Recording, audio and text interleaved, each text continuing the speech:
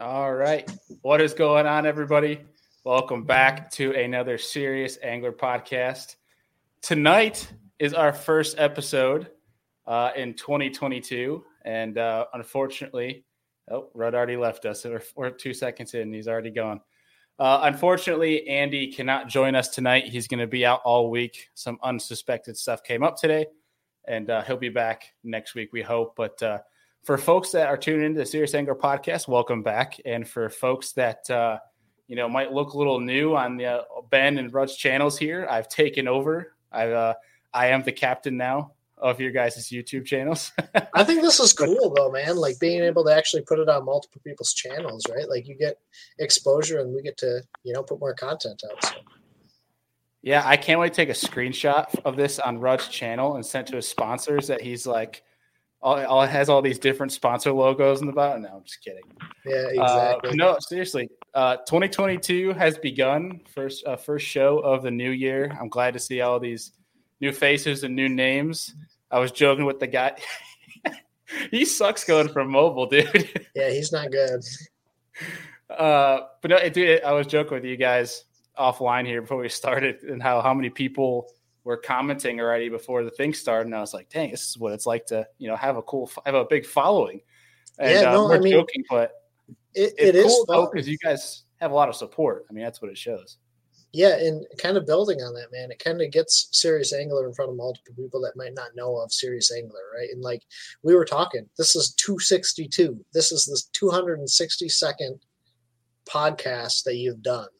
And so like it shows this isn't like just a new thing that's randomly popped up. So if you guys don't know who Serious Angler is, who that group is, it's Bailey, Andy, and what's Deacon's? Adam Deacon.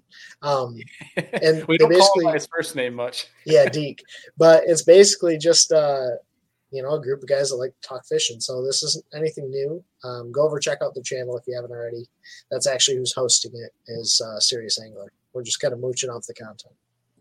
Yeah, more Alex and Ben are letting me mooch off of their channels. But no, we're here to talk fishing. We're here to talk about a pretty cool topic that I'd like to dive into. And every year I try to kind of divulge into a little bit more. And that's really just trying to look back on the year that you had and like see what you've improved on. Look at yourself a year ago and be like, how far did I come? Where did I improve? And then try to look at like, where did I not improve at? Where do I need to make strides in going into next year? Because as anglers, we're ultra competitive and obviously want to get better wherever we go. What's up, buddy? You're back. I am. I have no idea what was going on. Like literally, it was like to the point of slow motion where like your voice was popping. It was like, I don't know what was going on. So Tennessee gets a little bit of snow and the world just comes to an end. Oh, I mean, wheels have come off down here. It literally snowed like a quarter of an inch. The roads are perfectly fine. Like I drove today and like the wheels have come off down here. The internet's down. I mean, I'm surprised the power's not out. I'm surprised cats and dogs aren't living in harmony, mass chaos. It's just ridiculous. Well, buddy, we have you now, so we'll make use of it while you're here. Hell yeah. Let's let her rip, Tater Chip. Yeah. So what I was saying before we got you back in here was tonight's show, we're basically just going to be kind of divulging our weaknesses from this past year, looking back on what did we improve on, what do we need to improve on for next year. But before we dive into that, I know it's been a few months since we got both you guys on the show, and I'm just kind of curious how your Christmas and New Year's went, and just tell me a little bit about the holidays before we start diving into 22. Benjamin, go ahead, buddy. My holidays were good, man. I did very, very minimal. We had a baby end of November, so we just made everyone come here. We're like, hey, if you guys want to see us, come over to our house. Like, we're not taking her out anywhere. So everyone came over. We hung out and didn't do a whole much of anything. Tried to ice fish, but there's like I'm not a good ice fisherman, but I don't feel comfortable on anything less than like 4 inches of ice. So when it wasn't very thick, I left. Fishing with Dom, I appreciate that, man. Yeah, it's nice not having to travel for the holidays. Get to stay at home. Yeah, but then you got to worry about like when you're exhausted and everyone's still sticking around. You're like, don't want to be rude, but you're also like, go home. Yeah, thankfully it's just like our parents and her parents. So we were like, oh, the baby needs to be fed. Like, yeah, like, get out of here. That's funny. Rudd, what about you, dude? Man, it was chilled out. All my family and all Bethany's family lives around here, so we went and did our Christmas stuff with them, and then we actually left the day after Christmas and drove down to Gulf Shores, Alabama, and spent all week down there and came home on New Year's Day. Did some fishing while I was down there. It was a lot of fishing, not a whole lot of catching. I ended up hooking like 5 or 6 redfish and lost every single one of them. And then finally caught like a 3.5-pound largemouth, and I snapped my chatterbait rod because I thought it was a redfish, and I like got all freaked out about it and high-sticked the fish, thinking it was a redfish, trying to boat flip it because it ate right next to the boat and snapped my chatterbait rod. So, it is what it is. But it was a good trip. I mean, it was a good, relaxing trip. Christmas was good, but it was good to go down there and just hang out, watch football, eat way too much seafood, and kind of reset before the new year. So. Yeah, Alex and I played a little bit of phone tag over the break, and when I finally got a hold of him, when he butt dialed me, and it was like the wrong time to call him because he's like pissed off because he lost like his 3rd red in the past 5 minutes. He's like, I can't get these things in the boat, and had a nice brief conversation without him killing me over the phone. But unfortunately, it was pretty funny because like I hear you talking like out of my butt. Like I was like, I had my phone stuffed under my right butt cheek. That's where I always stuff it for some reason. And like I hear, hello, and I like pull it up like, oh, it's Bailey. Well, good. We'll talk to him now. That's fine. We can talk to him now. Make it work. Bailey, you've caught reds, right? I've caught a few. Not like enough to really know much about them, but enough down. But more than Alex. Yeah, I was down on Poppin' Frog. That's a whole lot of fun. That's so cool. No, I just wanted to give Alex a hard time, really, more than anything. Yeah. I was quite literally talking out of Rudd's ass, is basically what he's saying. He was. I often do that myself. I talk out of my own ass. So there you go. I mean, it is what it is. We'll be fine.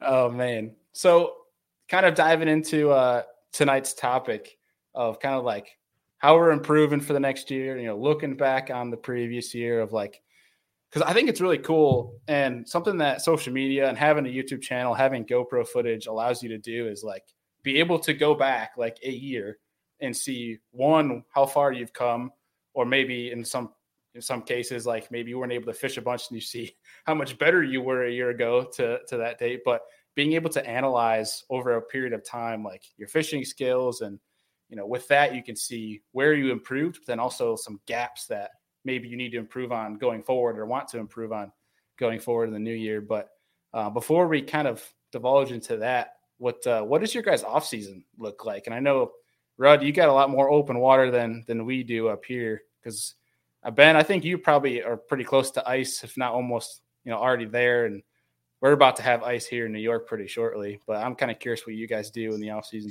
Dude, I was jealous of you going out and catching them. Like, what? Did you catch them on New Year, or did you catch them the day before, or when did you catch them? It was New Year's Eve. We went out and we caught 180 smallmouth on the dot. And I mean, it was the 3 of us, but we had 29 pounds, 5 ounces, and biggest was a 6.5. That's unbelievable, man. Yeah, it was dumb. It was just one of those. If you can get on the Great Lakes, like it's very rarely that the weather cooperates enough for you to get out there for a good amount of time. But if you can get out in the Great Lakes in the winter, it is some of the best smallmouth fishing in your life. If you can find them, or otherwise you just go out there and beat your brain in, right? Because they're like in tiny areas. Yeah. Or pretty confined areas. If you find them, it's a massive school of them. Like it's unbelievable. Like it seems like no man's zone until you can figure out exactly specifically what they're going to be on. And then it's just like your whole screen lights up and you figure out like a specific stretch or area to hone in on. And it's every drop, every cast, basically whatever you want to throw to at that point, because their metabolism's through the roofs. They're just eating everything that comes their way. So it's a heck of a lot of fun. But yeah, Rudd, I'm kind of curious for you, man, being in Tennessee, that because you can get out on some open water, but I know you slow down a little bit. So I'm kind of curious, what do you do in the off season? Dude, it's just not getting good down here. Like it's about to pop off as far as like the Highland Reservoir deal. Like Norris Lake, Cherokee, and all that. So I'm about to really start focusing on that. I've actually got kayak tournaments January, February, on into March. So I'm got to start practicing for that kayak tournament at the end of this coming month. But man, I tell you, I don't really know what's going on right now, because this is the beauty of Tennessee in the winter, is that yesterday morning when I got up, it was 78 degrees outside and I was wearing shorts. And by yesterday evening when I went to bed, it was 26 and snowing.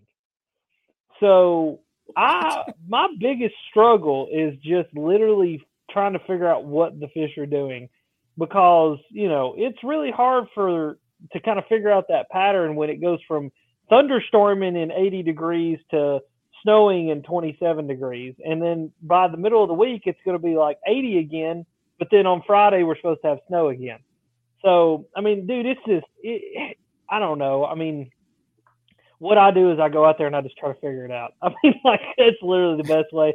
I think that's why it's like southeastern fishermen. I think that's why a lot of fishermen move here, is not only does it centralize you to everything, but also you got to be good. You got to be able to go fish on the fly and figure these fish out. And so that's kind of what I'm doing this time of year, is just spending a lot of time clear Highland reservoirs, cranking a crankbait, throwing a Ned rig, and just looking for fish. Now, and when it's kind of like, when it's tough like that, where you don't know what the heck they're going to be doing with those kind of crazy conditions, are you trying to like limit how many rods are on your deck, or are you just going to have a lot of rods on your deck just ready for anything? Man, it's always the same, because I say this in every video. I make zero expectations, but I go out there with a set plan, right? My set plan is I'm going to lock a crankbait in my hand. I'm going to go crank until I catch fish. But that doesn't always work. So it just depends. I mean, there's certain lakes, like Norris is a great example, where it's a lake where you can have 15 rods on the deck of your boat by the end of the day. But then, like, all at the same time, you hit it at the right stretch and you can just lock a crankbait in your hand and just go fish a crankbait. You know what I mean? So it's kind of a loaded question, and it's kind of a hard question to answer because it is just so different every day. But I always start with something it's in my confidence, line of baits, which is always going to be like a small body, medium diving crankbait for me. That's what I'll start with. And then the wheels will probably come off and I'll pick up the Ned rig at some point during the day and catch one on it. Yeah, you fell in love with that little trooper I have seen in the videos you've been posting. Dude, I love that thing. It is, I think where it is so freaking small, it makes it so much better. You know what I mean? Like, I think a lot of fish around here see a normal size Ned rig, or they see that like next size up from the normal size Ned rig, or like the Magnum TRD or whatever. But like nobody I've seen is throwing the little bitty, like almost hyper realistic crawl patterns. And I mean, dude, like most of the crawdads that the bass spit up around here are that size. Like their claws are that size, their bodies are that size. And so I think it's effective not only because of the max scent, which the whole scent thing, we'll get into that because that's something I gained an immense amount of confidence in this past year, but also just that smaller profile really does a good job of mimicking those crawdads really well and just showing them exactly what they're wanting to eat. Because that is one thing that happens this time of year down here is they switch off of shad predominantly. Now they'll obviously still eat shad, but they switch off of shad predominantly and they start eating a lot more crawdads. Because our crawdads, a lot of the lake crawdads actually don't go and burrow into the mud and like hibernate. They just stay in the water and stay on the bottom. And I think a lot of it has to do with, even right now, probably surface temperature, even on like Norris Lake, which is one of the colder lakes around here, is probably still only in the high, middle 50s to high 40s. So they don't really ever have to hibernate. Well, that's another thing that's weird. I mean, unique about that little trooper, right, is that I figured it was going to be like a normal Ned rig size bait, but it's actually a little bit bigger, a little bit smaller than a normal Ned bait. Like it almost barely fits in most Ned hooks. And it is like a very small, compact bait, even compared to like the Max Scent Little General, right? Like there's a lot of Ned rig baits on the market. That thing is tiny, tiny. It is tiny. I mean, even compared to like the Little General, I mean, it is really small and thin and just, I think that's one thing that people we're about to go down a rabbit hole here, and we're not going to go down it because we got stuff to talk about. But like, I think a lot of people like you think 4 inches.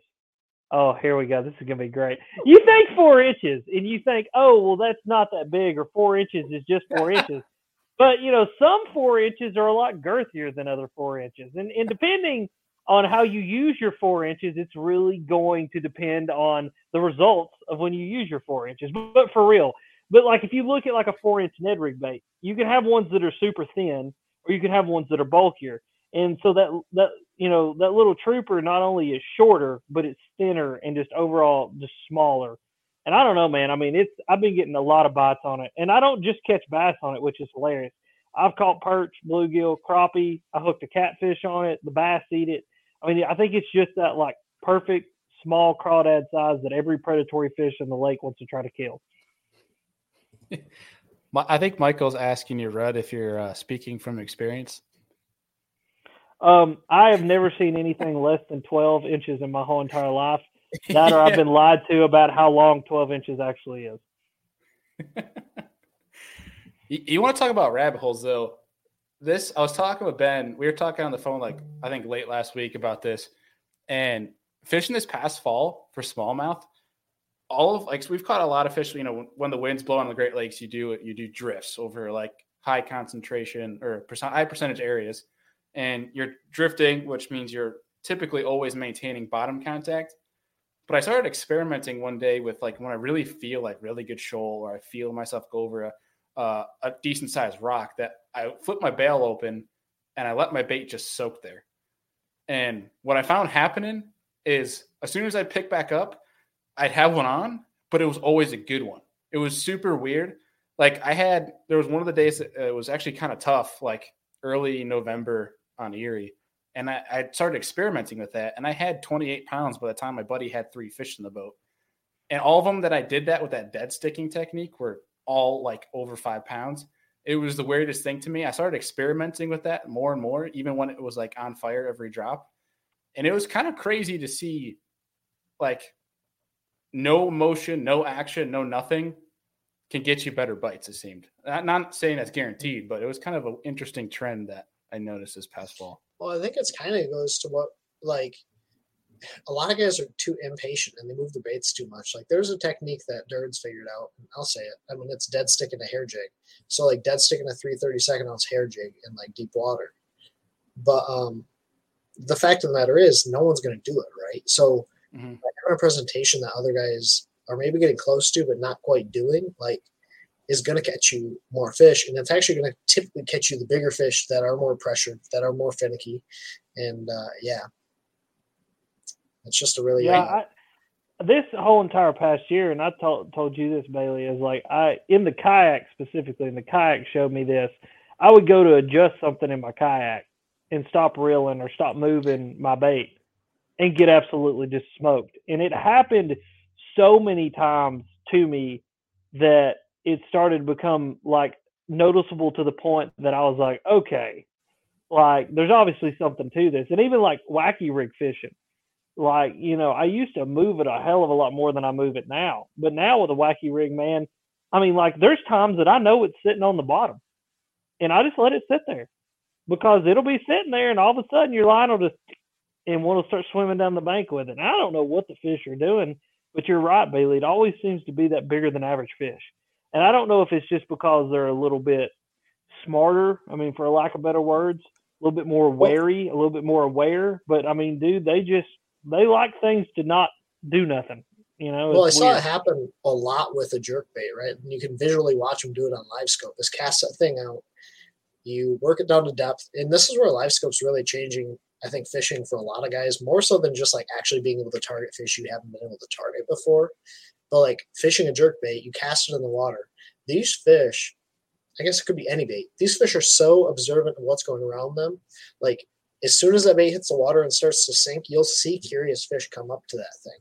And then when it's sitting in their face, they don't a lot of times eat it necessarily when it's sitting still. But the second you go to move that thing, like the second that bait, like even if you change, you know, you hit your bail on your line or you flip the bail on your spinning rod or something, that bait shimmies and that's when they attack it. I think it's the same thing with all these techniques, right? Like sitting that jerk bait, sitting that hair jig, the wacky worm, whatever it might be. Like they're curious, they know it exists. And sometimes guys are just fishing it too fast and fishing it over fish. But they're so curious, especially if there's any sort of water visibility. Like they'll come up to it, they'll come look at it, and man, like it's unbelievable how observant some of these fish are, especially in pressured bodies of water. Yeah, like fish in the Southeast is talking about when he pulls his phone out. It's kind of similar to like when you stop and you grab your bottle of water to take a sip and you put it down and you pick up and your line's running left to right or you get throttled. It's kind of interesting how no motion or no action, like letting the bait just kind of do its thing, can make it kind of you trigger bites. Because I feel like, Ben, you said how many guys like are always moving their bait. And like one thing I really learned this year with drop shotting, especially when you drop on a fish, is I don't move it anymore unless they're not going to eat a dead stick. You just drop it and you just let it there. Especially if you know it's in front of them. Yeah. And like you could, like if you don't have live scope and you can't see them like visibly watch that, you just watch it hit bottom, your braid's sitting there, but you'll notice your braid will either tick or your braid will start moving a little bit. And then you can just pick up your bail and then they're there. It was kind of a weird thing I started to do in this past year, but like dead sticking is the move just because everyone's moving everything so fast. It's the same thing with a blade. You won't get bit, but it's the same thing with a blade. Like one of the things I noticed a couple of years ago with the blade is these fish get pressured. You can throw a blade around other guys if you're changing your tackle a little bit or changing your presentation. So like I had Durds and my buddy Tom in the boat, or this guy I know Tom in the boat a couple of years ago. And one of the deals was you cast that blade out. It was dirty water situation. You'd make sure those fish could see the bait. So you work it a couple times and then you just dead stick it. And the longer you could hold it there, if you could just wait and wait and wait and wait and wait, like eventually they'd pick it up and eat it, and they'd normally have it like choked and gone. But yeah, man, it's really cool to hear like other guys have that same experience with dead sticking baits. If you think about it, when you look at nature, what's the natural response of something before it runs away? To stop. A deer, it stops moving. A squirrel stops moving. Bait fish, bluegill, they just stop.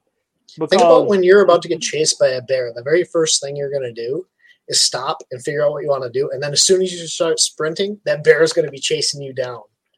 I mean, for real, that's why they say don't run from bears. I mean, because it's like that predatory instinct kicks in. But I mean, it's for real. I mean, like you watch fish and like crawdad, like a crawdad scooting across the bottom, and if something gets near it, it'll, stick its claws up and try to get in that defensive position.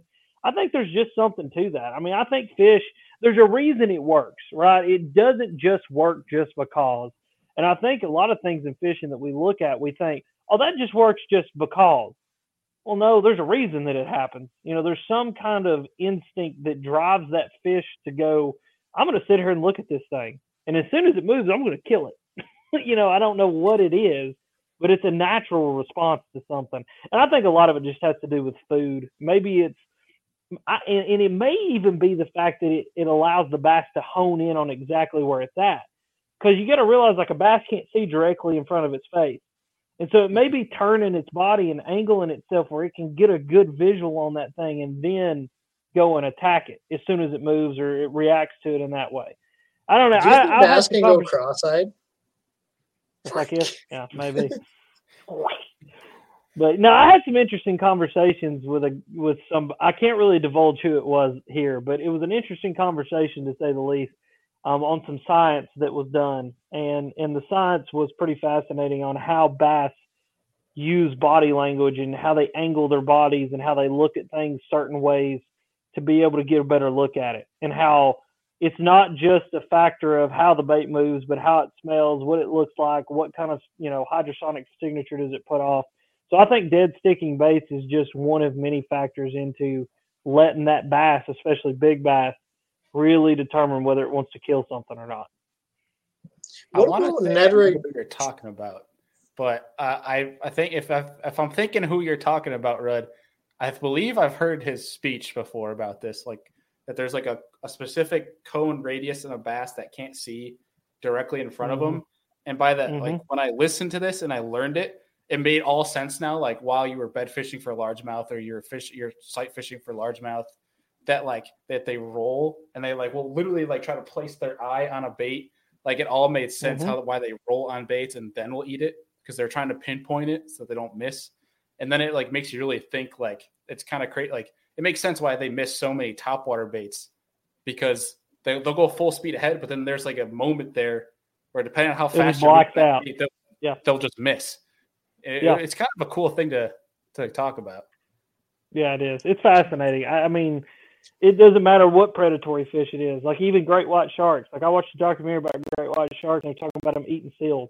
They said there's a moment at which it just loses it, and that's why sometimes they'll just miss them. Is because they're going. They can see it, and then blacks out, and they just open their mouth and hope that they cut it in half or injure it enough that they can go back and kill it later. I think bass do the same thing. I think so. Nick Rose, the comment you literally just pulled up, he was talking about slowing down his fishing and catching a lot more quality fish. I think the exact opposite is also true. But fishing like mid-speed, like fishing the same speed that a lot of guys are fishing, tends to not typically catch as many big fish. And I think the reason why is you either fish super slow and that fish gets a really good look. It doesn't feel pressured. It doesn't feel like it's out of the ordinary. Or you fish really fast and you can trigger those fish to bite. But if you fish like that normal speed, like I just don't think you're as effective at catching like really big bass. And I actually have a video coming out tomorrow night, like talking about what I think it takes to target the biggest bass and to like accomplish your goal of catching the biggest fish you want to catch.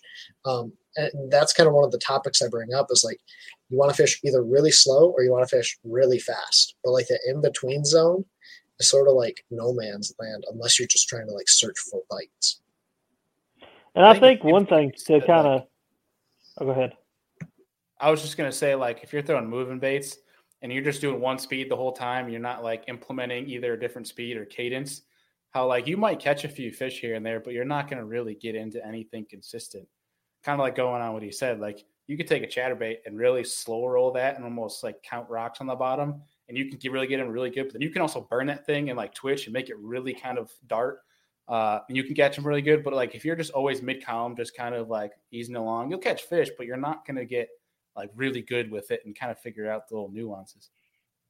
Well, and really either triggering their reactionary instinct, right? Like making those fish react to the bait or making them commit because maybe they're hungry or they want to inspect your bait.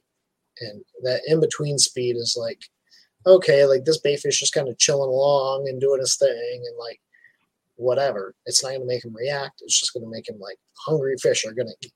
But that fast speed or slow speed really gives them that. Well, I think one thing you got to realize at the base of it all is that we're trying to get them to eat something fake. Live bait fishing with you, Bailey, just proves that, like, dude, they know. It is the damnedest thing. I don't know how they know, but, I mean, I guess I do because they're the ultimate predator in their environment.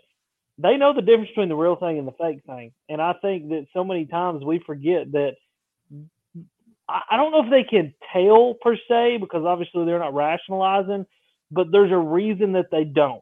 And it's some kind of instinct to protect themselves. You know what I mean? It's something that, well, you got to trick them to eat that thing at the base of it. And I will say this, too, which is fascinating. You know, fishing like with Edwin, when I went fishing with him, that dude fishes so fast. But I think what he's doing there is, I don't think what's effective is that he's necessarily fishing faster. It's just that he is eliminating every bass that doesn't want to bite and only finding the ones that do want to bite. And like he kept saying to me, he said, I think the wrong bait in the right place works every single time. I think the wrong bait in the right place works every single time. And so like he just picked that spinnerbait up and we covered that entire little lake that we fished in like half a day. And we got the 7, 8, 9, 10 bass that wanted to bite. And then he wasn't worried about any of the rest of them. You know what I mean? I don't know. It's interesting. Again, a rabbit hole. You know, you could have every theory on planet Earth about this, but like, it's definitely interesting. But I do think there's something to just, you got to trick them is what it is. You know, you can call a reaction bite what it is. You can call finesse bite what it is. You can drag it. You can hop it. You can pull it. You can fish it fast, fish it slow. But at the end of the day, you're tricking them. And I think we're just trying to figure out the best way to trick them in any one situation. Yeah. Well, also Ben, Dad wanted to know how many miles per hour are you fishing. So you're talking about speed. Are you fishing like 5 miles an hour or like 2.5 miles an hour? Like what's normally I'm going like 4.5 miles an hour is the retrieve speed on my crankbait. Gotcha. Okay. Just making sure. We had to clear that up. Yeah, exactly. And then when I'm fishing slow, it's like slower than a snail crawls. What is that weird, creepy doll that's behind you? That just popped that's up? JJ. I feel like that's a horror movie waiting to happen right there. That's the beginning of a horror movie. Yeah. Yeah, JJ. I don't like JJ. JJ freaks me out. Yeah, I really wish we could blow this thing up and actually like emphasize this doll, and we'll just leave him as like the fourth person in the show tonight. Yeah, just a fourth screen, just the doll. There's a lot of dolls over there. It's kind of creepy. We're talking, his eyes barely move. Yeah, I'd be done. I would log out. I would be like those people on TikTok. I claim no negative energy from this post. It just starts turning its head. You really should just like put a Berkeley hat on him, and then you got your nice little sponsor plug back there. True. Oh yeah, that's true. Yeah. So I'm gonna dress them up for my videos. Yeah, there you go. I want to get back to the original question, which I think everyone's forgotten already, myself included. But I wanted to go back to clarify one thing because I'm still curious about it, Ben. You brought up this dead sticking a hair jig, and I don't want to get you in trouble, but if you're willing to divulge, when you mean dead sticking, are you dead sticking it like on the bottom, or are you like Demiki rigging it?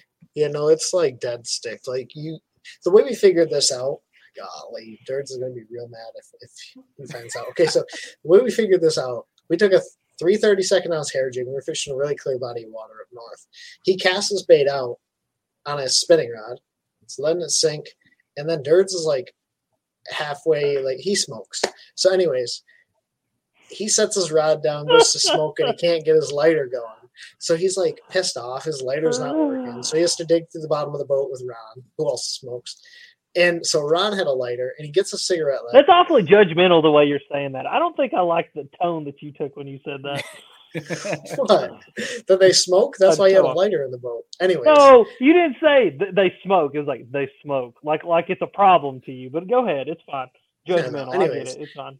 So he clicks his lighter, picks up his rod, flips the bail over, picks up his slack, and his slack is like heavy. Sets the hook 5.5 pound fish. Okay, so unreal. Well, this is the only way to get them to bite. And I'm not talking like this is one of the ways to get them to bite. Like this is the only way they ended up catching fish this day. They had 27 pounds. I had 0. I didn't catch any fish because I couldn't. He told me, like, he's like, dude, I don't know what I'm doing. I'm literally casting a hair jig out and letting it sit on bottom. I'm not doing anything with it. I'm not moving my line. I barely even have the bail flipped over. It's pretty much slack line.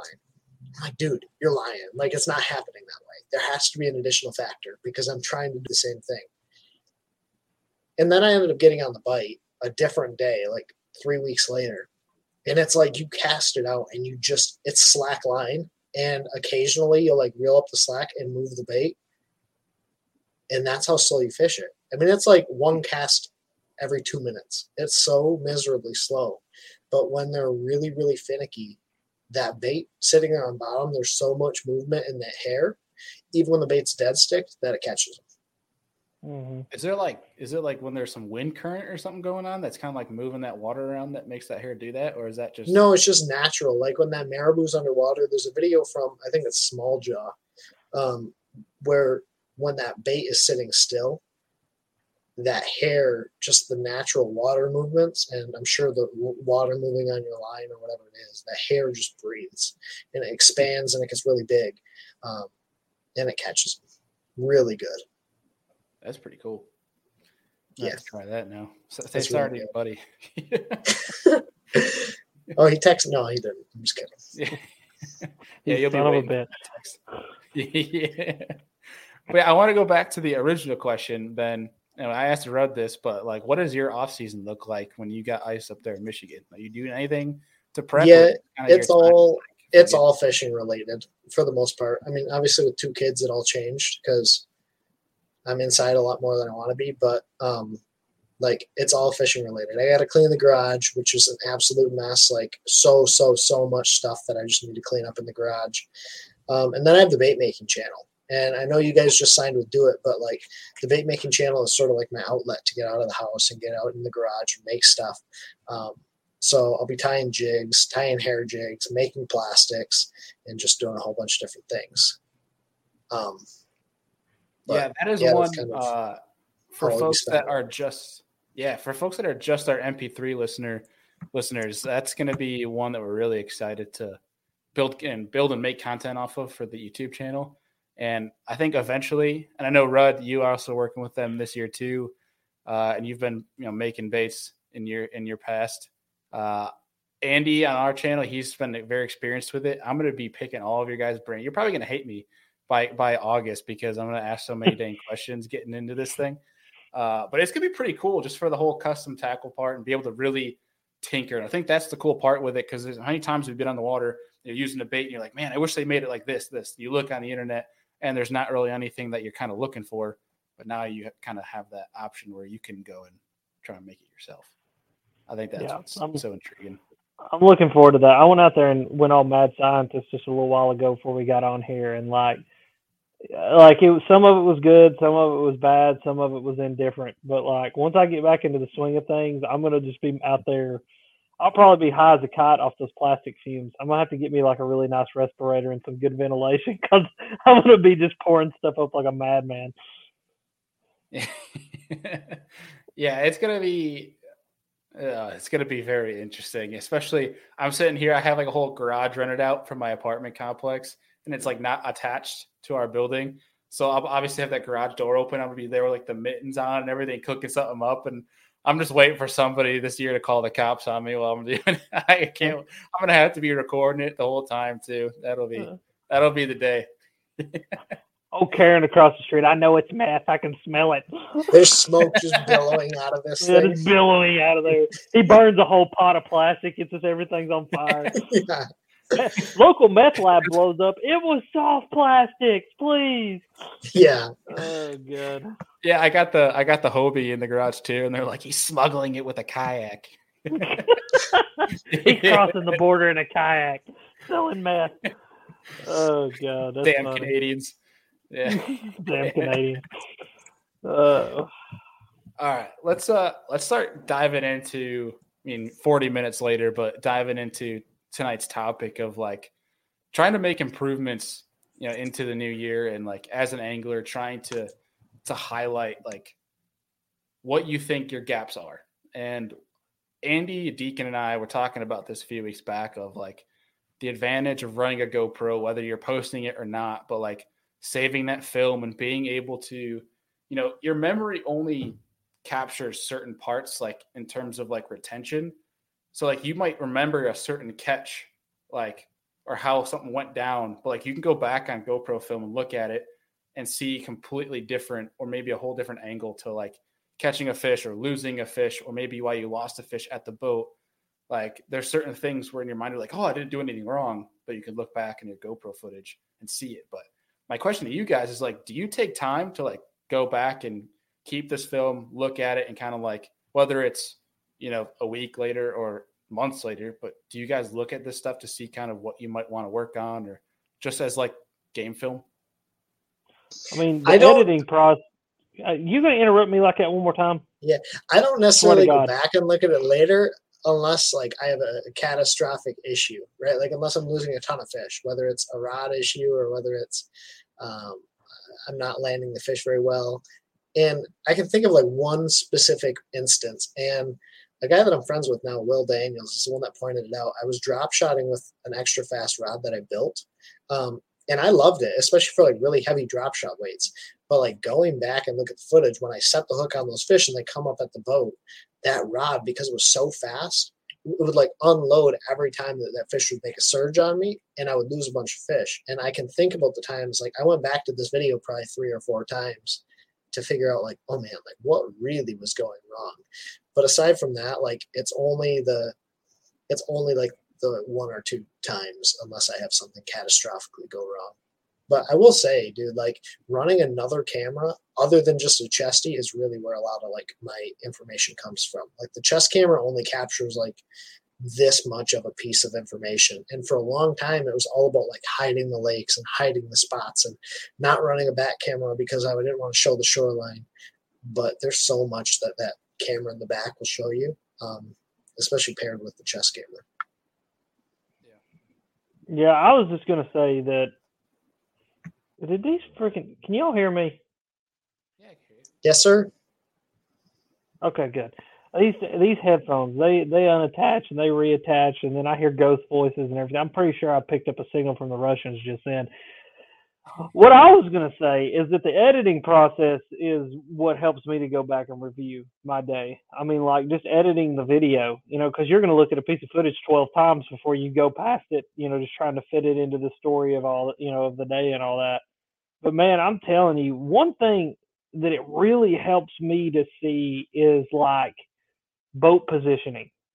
I started running that back camera, like Ben said, and that back camera, man, it really opened my eyes to like, oh, I caught that fish because my boat or my kayak was positioned a specific way. And that's one thing that it really helped me to do was just to get that kind of the boat positioning down. You know what I mean?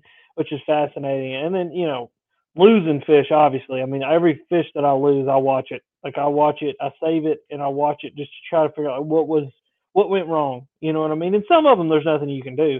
Like I had a smallmouth launch itself 4 foot above my kayak. I mean, there's nothing I can do about that. Like, I'm at his will at that point. But then there's others that I lose right next to the boat, and I realize it's stuff like what Ben said. The rod I was using just it unloaded, and when it unloaded, it threw slack in that line, and that fish got leverage, and he was gone. So I agree with Ben. For the most part, I don't really go back and watch things outside of the editing process unless it's just something I'm trying to figure out, like something that just egregiously went wrong. You know what I mean? Yeah. Here's a good tool that Brendan, I apologize ahead of time. I'm not even going to try to pronounce your last name because I will guarantee I'll butcher it. But he said, does anyone keep records of their fishing trips in order to try and gain info from past trips to help you in the future? Not only have I done this, but I've seen countless people do it themselves. Is like either when it's in the boat or at home, guys will keep like either a notebook or composition notebook or something along those lines. And they'll take a day, they'll record the date, maybe times if they're getting really hyper specific and record like conditions that day and like what they learned. Like if something really significant happens, I had a buddy that I would fish with, and like when something significant happens or clicks and we'll talk about it, he will force himself to remember to get down the bottom of the boat, get his notebook out, write everything down before he continues to fish again. And the dude's one of the best in New York State now. And I want to say that's a good reason, not the biggest reason, but a big contributing factor was taking those notes, mental notes. And we even see guys doing that now with their graphs. It's like they'll mark a waypoint when something happens and they'll write notes in it. I think Lowrance has like a notes feature. Ben, you have to tell me, I don't know if Garmin has the same thing, but like you can actually literally write. So like when you're looking back on one of the lakes, you can actually like remember like, oh, this waypoint, this day, maybe 2 years ago, conditions were this, and like this happened. It's logging your stuff is a great way to learn, especially in the future. Like say like a year later, maybe a certain time frame, you're like, oh, when they were doing this, I'm pretty sure they go here and do this. But like if you don't remember, you didn't log it, it's hard to really know for sure. But if you keep that log, it can kind of help you get back on track. Yeah, I'm gonna tread really carefully. I'm gonna tread really. I should start calling out names. Yeah, Ben, you get to go first. Alex, you go second. No, Ben, go ahead, buddy. Raise your hand. I'm gonna tread pretty carefully on this one because I used Angler for a while, and it seems like every year or every couple months I use Angler, and I really, really want it to be what I want it to be, which is beyond just like a fish tracking app, like beyond just like that moment in time. I want there to be this functionality where I can now go back and search through all the data, or like pull it into a spreadsheet, or pull it into a platform where now I can use it as like a true logbook. And like it's so advanced because it does track all that information for you, weather, location, waypoints, and everything else. My problem is that there's no effective way to go back and like actually break it down, okay, and say like on this lake, this time of year, between these dates.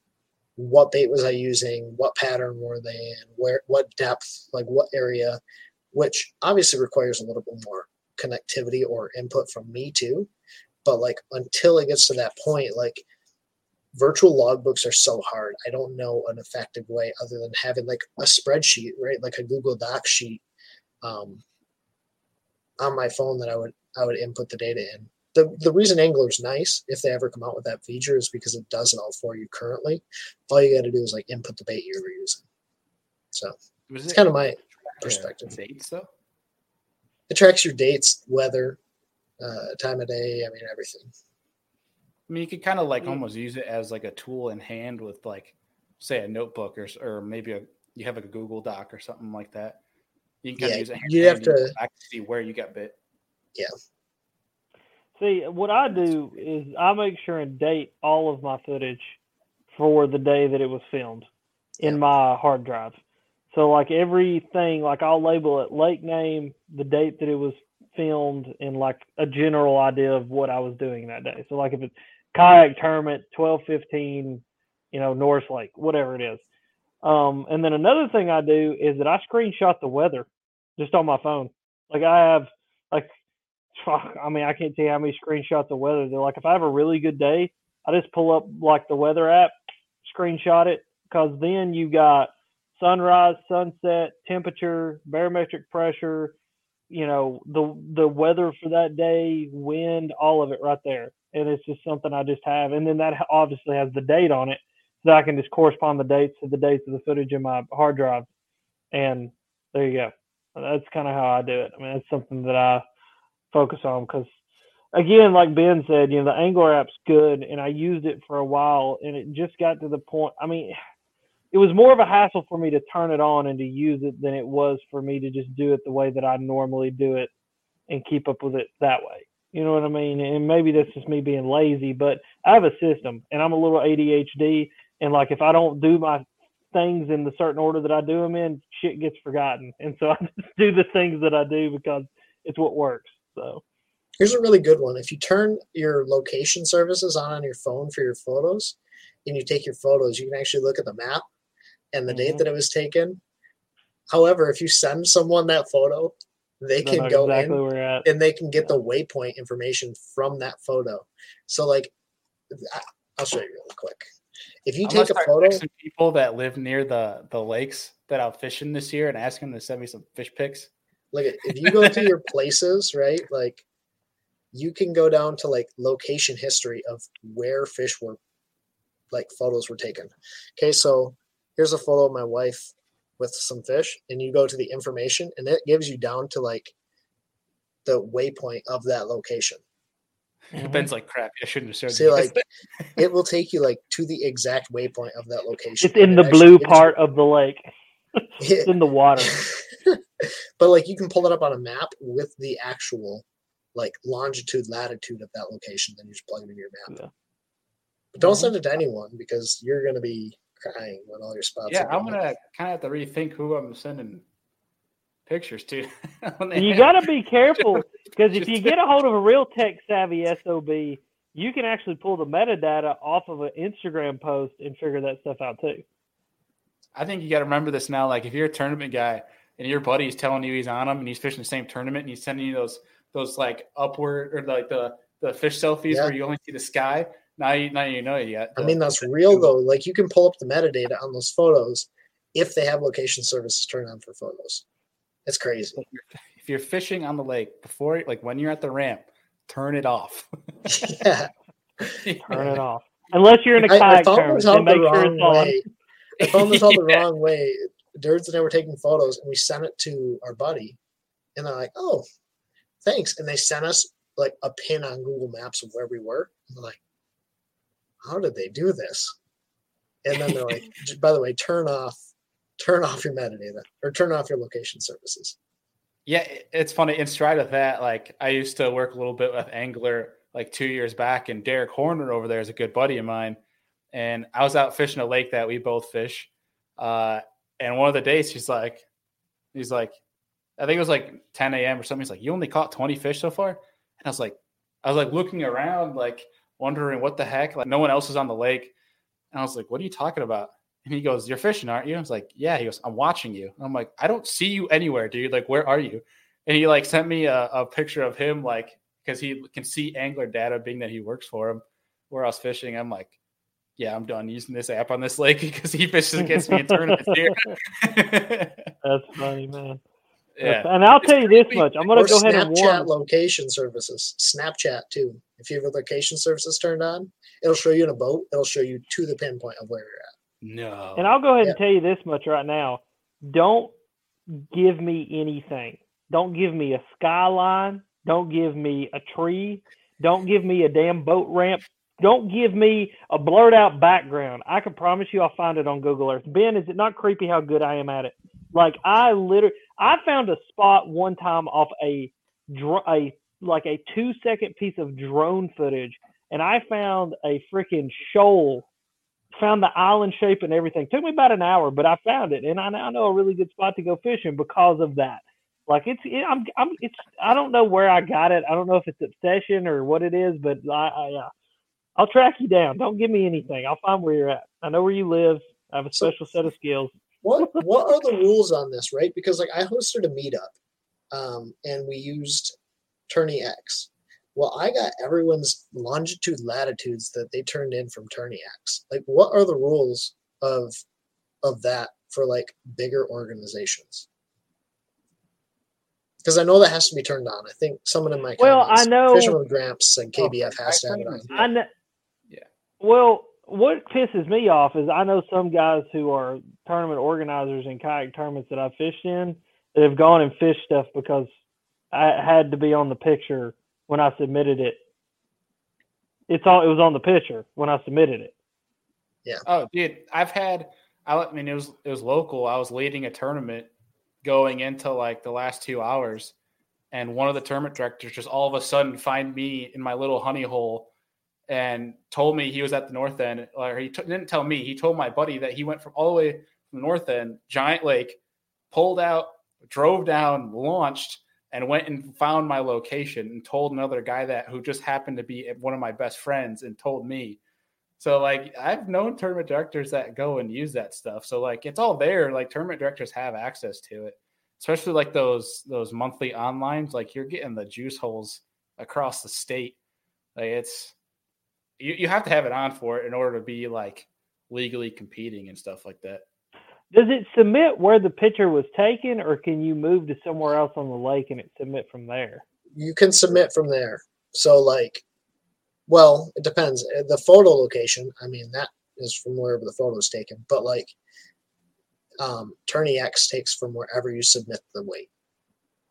Oh, really? Interesting. So like wherever you actually submit. Well, unless your location services have to be on for that specific event, right? Like when you take the photo. Yeah, I think like any of like the legitimate like KBF, BASS, or Hobie events, like you have to have location on, and it shows where that picture is taken, so that it proves that either one, you're not like in some marina or something like that you're not supposed to be. Yeah, to take that makes sense. For cheating. It's super interesting to me, like the ethics of it. I get it, but at the same time, like, man, that's tough. I love how this episode's about improving as an angler in the new year. We're talking about location services on pictures. Hey, man, that's a great way to improve next season. Like, get your buddies to send you some pictures and find their spots and everything else. And we have a new guest joining us, a little furry one. You know what this cat's name is? It looks like your beard. I know that. Its name is Tit, T-I-T, like what is on a boob. We call her Kip the Tit because she is just a little titty. She cross-eyed, or is that just me? She's a little cross-eyed. Her eyes are a little screwed up. You done? Okay, she's done. She wants no more. My family's had a few cats, and the only one that was cool was the one that was cross-eyed and real dumb. That was my favorite. Just cross-eyed and real dumb. I've had a couple friends like that, just cross-eyed and real dumb. We're real good guys. That's funny. Oh, that's good. So let's dive into this quick, because I'm pretty curious what you guys have to say, because it's kind of some self-reflection, but like looking back on this year, like going into next year, what would you guys say is like your biggest weakness? Ben, go ahead, bud. I think for me, the biggest thing. Because I've got nothing. No, I'm just kidding. This season was fishing history. Like, I fished the same bodies of water a decent bit. I mean, it was the first real year with having a kid, and like, so I'd only go to the same couple spots, and so I fished history quite a bit, and it burned me. Or just kind of like, I guess, making adjustments on the water based on the physical conditions. I didn't do a great job of that this year. Whereas I think in the past, I would literally go out and like find areas and like find spots on that day. And so that is kind of where I struggled. Granted, it also helped me catch a lot of big fish this year. So, well, I mean, that's also like people talk about like the weekend angler, right? Like the guys that only get those 2 days, weather dependent to like go out and fish. So a lot of those guys are the same guys that'll go out and fish the same spot every year because they know that at least they'll have a shot or like fish will be around.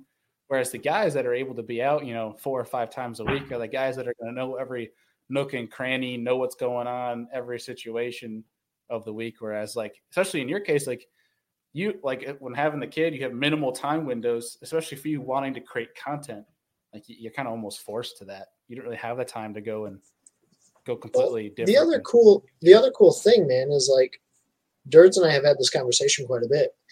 It seems like the first time we ever go to a body of water is like one of our best times going there. And I think the reason for that is because we go there very much blind and we just fish conditions. So yes, it's a benefit. It's also a huge hindrance. Fred, what about you, dude? What was your biggest weakness? Dude, it's the same thing every single year. It's electronics. I just don't use them. It's just the way that I like to fish. I mean, I finally bought a small graph for my kayak just so I can get depth and temperature. But like on my boat, I mean, there was times that I literally didn't even turn my graphs on. I just go put my boat in the water and go flip and go pitch and go do stuff like that. One weakness that I would still consider it a weakness of mine because I'm still working on it is just kind of like what Ben said, was adjusting to the bite, right? And I'm getting better at it because now I'm a lot more willing to lay down the crankbait or lay down the chatterbait and pick up a Ned rig. And I think it's just because I'm starting to gain more and more confidence in it. A video I put out the other day was a great example of that. They weren't buying a rock crawler. And so I knew what I had to do was pick up that freaking Ned rig and go drag it. And I caught some fish doing that. And so I went from a day where I was going to get probably 0 to just a few bites that actually turned into a productive day where I was able to make a video. But, yeah, man, for me, I mean, I know if I would spend time on my electronics that I would probably be able to go capitalize on different bites than what I get on. But that being said, I figured out stuff with the river fishing in the summer that I don't have to go get in 25 foot of water and be out there with every other person, that I can go and do what I like to do in the summer. So I'm going to say electronics just because I know that they're valuable and I could probably use them a little bit more than I use them, even in shallow water, figure some stuff out, and then just adjusting to a bite and then being more willing to finesse fish is kind of my 2 big ones. Will we see you getting any forward-facing sonar this year? Maybe. I got to figure out. I'm probably getting a new boat. I am getting a new boat. I just have to sell my boat, and I've got a serious looker where I'm actually going this weekend to talk to him about it. But the new boat has hummingbirds on it, and I don't know if the hummingbird on the front is compatible with the new Mega Live. Yeah, but if I'll be honestly, I'm not sure. I could look back at my text messages and tell you that, dude, that's it. I mean, like, seriously, that's like how little it matters to me. Like I just know that it has down, like I can get some down imaging and I can get temperature and I can put a map on it. Like that is like how just rudimentary I actually am with electronics. But if it doesn't have that ability, I'll probably most likely get another hummingbird that's got it on there and stick it on there because, I mean, dude, it's man, like people are just whacking people's asses in tournaments down here and like posting 30-pound bags of largemouth that they're catching on forward-facing sonar. I mean, I know the power of it. It's just that I'm the kind of guy that doesn't want to buy the $3,000 bullet and go buy it. You know what I mean? So that's another thing. I think, like, I obviously have the money to go buy that, right? I mean, I have the reason to go buy it, right? It's because Alex Road Fishing. Like, I go buy it and make videos about it, whatever. But it's like still at the same time, I got to almost keep myself, and I try to make decisions based on somebody who doesn't get rods and reels sent to me, who can't afford to just go buy all that brand new stuff. So it kind of keeps me in that frame of mind of like, hey, this shit costs a lot of money. And like the normal guy just can't go drop $3,000 on it. You know what I mean? Well, like, man, there's so many conversations right now about like, oh man, I've never seen so many big fish caught. I've never seen so many big fish posted by people. But like, end of the day, it's still the same guys posting the same like pictures of big fish that were just posting pictures of slightly smaller fish before live sonar, right? Like, it's not making no names go out and catch a lot bigger fish than like they were before. You still have to know how to locate fish and know how they move around to be good with forward facing. It just helps you, like, if you can locate them, helps you catch more of them and target more fish. I tell you what it has done is that it's taken tournaments, and it's taken these tournaments, even like 150 boat tournaments around here, from it takes 20 pounds to win to it takes 26, 27 pounds to win. That's what it's done. And Ben's right. I mean, if you really think about it, the difference between a 20-pound bag and a 25-pound bag really isn't that big of a difference. But if you can find two fish that are a pound and a half more than what you would normally catch, you got yourself a 25-pound bag. You know what I mean? Or a 23 or 24-pound bag. And so, yeah, Ben's right. I don't know. It's very interesting to me. I think the biggest thing that interests me about forward-facing sonar isn't the traditional like up and down. It's that flat, like the flat viewpoint, like where. But because that fits your style, right? Like that fits your style so much more. Whereas for me, like I like fishing open water and fishing for smallmouth that typically hang out around, isolated pieces of cover or suspend. And so like for me, that's the benefit. But dude, like for you to have the ability, whether it's 360 live or whether it's, their version of live imaging, right? Like it would totally change. I mean, help you fish. The one thing about 360 mega or whatever is that it's not live. And I think that hurts Humminbird at this point in time. Granted, they have like portrait mode or yeah, I mean it's still, they call it landscape, is exactly what you're talking about, where you're able to kind of, it's almost like essentially a cut of like a live 360 is what I think Lowrance, Garmin, and Humminbird all have that mode. But like, yeah, I mean, 360, I think still has its place in terms of you still get that 360 view versus just a cut. But I do understand the point of like guys running, two live scopes or two mega lives or two active targets and having two different transducers running and having two different angles. Like I think there was a piece of David Mullins running that and basically has two transducers. One is running just your typical, can't remember what exactly that. It's like basically just your standard live scope. And he has one, which you call it, Ben, it was portrait mode. Is that what they call it? Yeah. Garmin's is perspective. Perspective. Yeah. So it's kind of interesting to see how that kind of divulges, but I could see for you, Rod, I see 360 I see it being an advantage for you for how you fish, but also I agree with Ben's point that with how fast you fish, it might not be as updated, as quick as like, say, if you had that perspective mode on a live sonar. Where I think log. Yeah. See, that's me. That's what I want. I just want to be able to go, whoop. Oh, look, there's a tree 5 feet off the bank that I didn't know was there, and throw a jig to it. Because that's one thing I will say that I worked on a lot this year was like when the water was down, was just literally just putting my trolling motor down and just like going, oh, there's a stump there. Oh, there's this there. Oh, there's that there. And then going back and just like when the water was back up, even though the stump was only in like 8 foot of water, I'd never seen it before, and dragging a jig through the stump and getting a bite.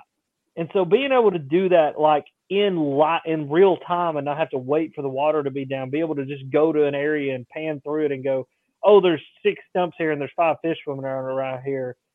Dude, I mean, I think that's where it takes like even me, a guy who's not big into electronics and gets me really big into electronics really fast because it fits it right into my style of fishing. And the only concern I do have about it, and maybe y'all can answer this for me, how does it react to river current?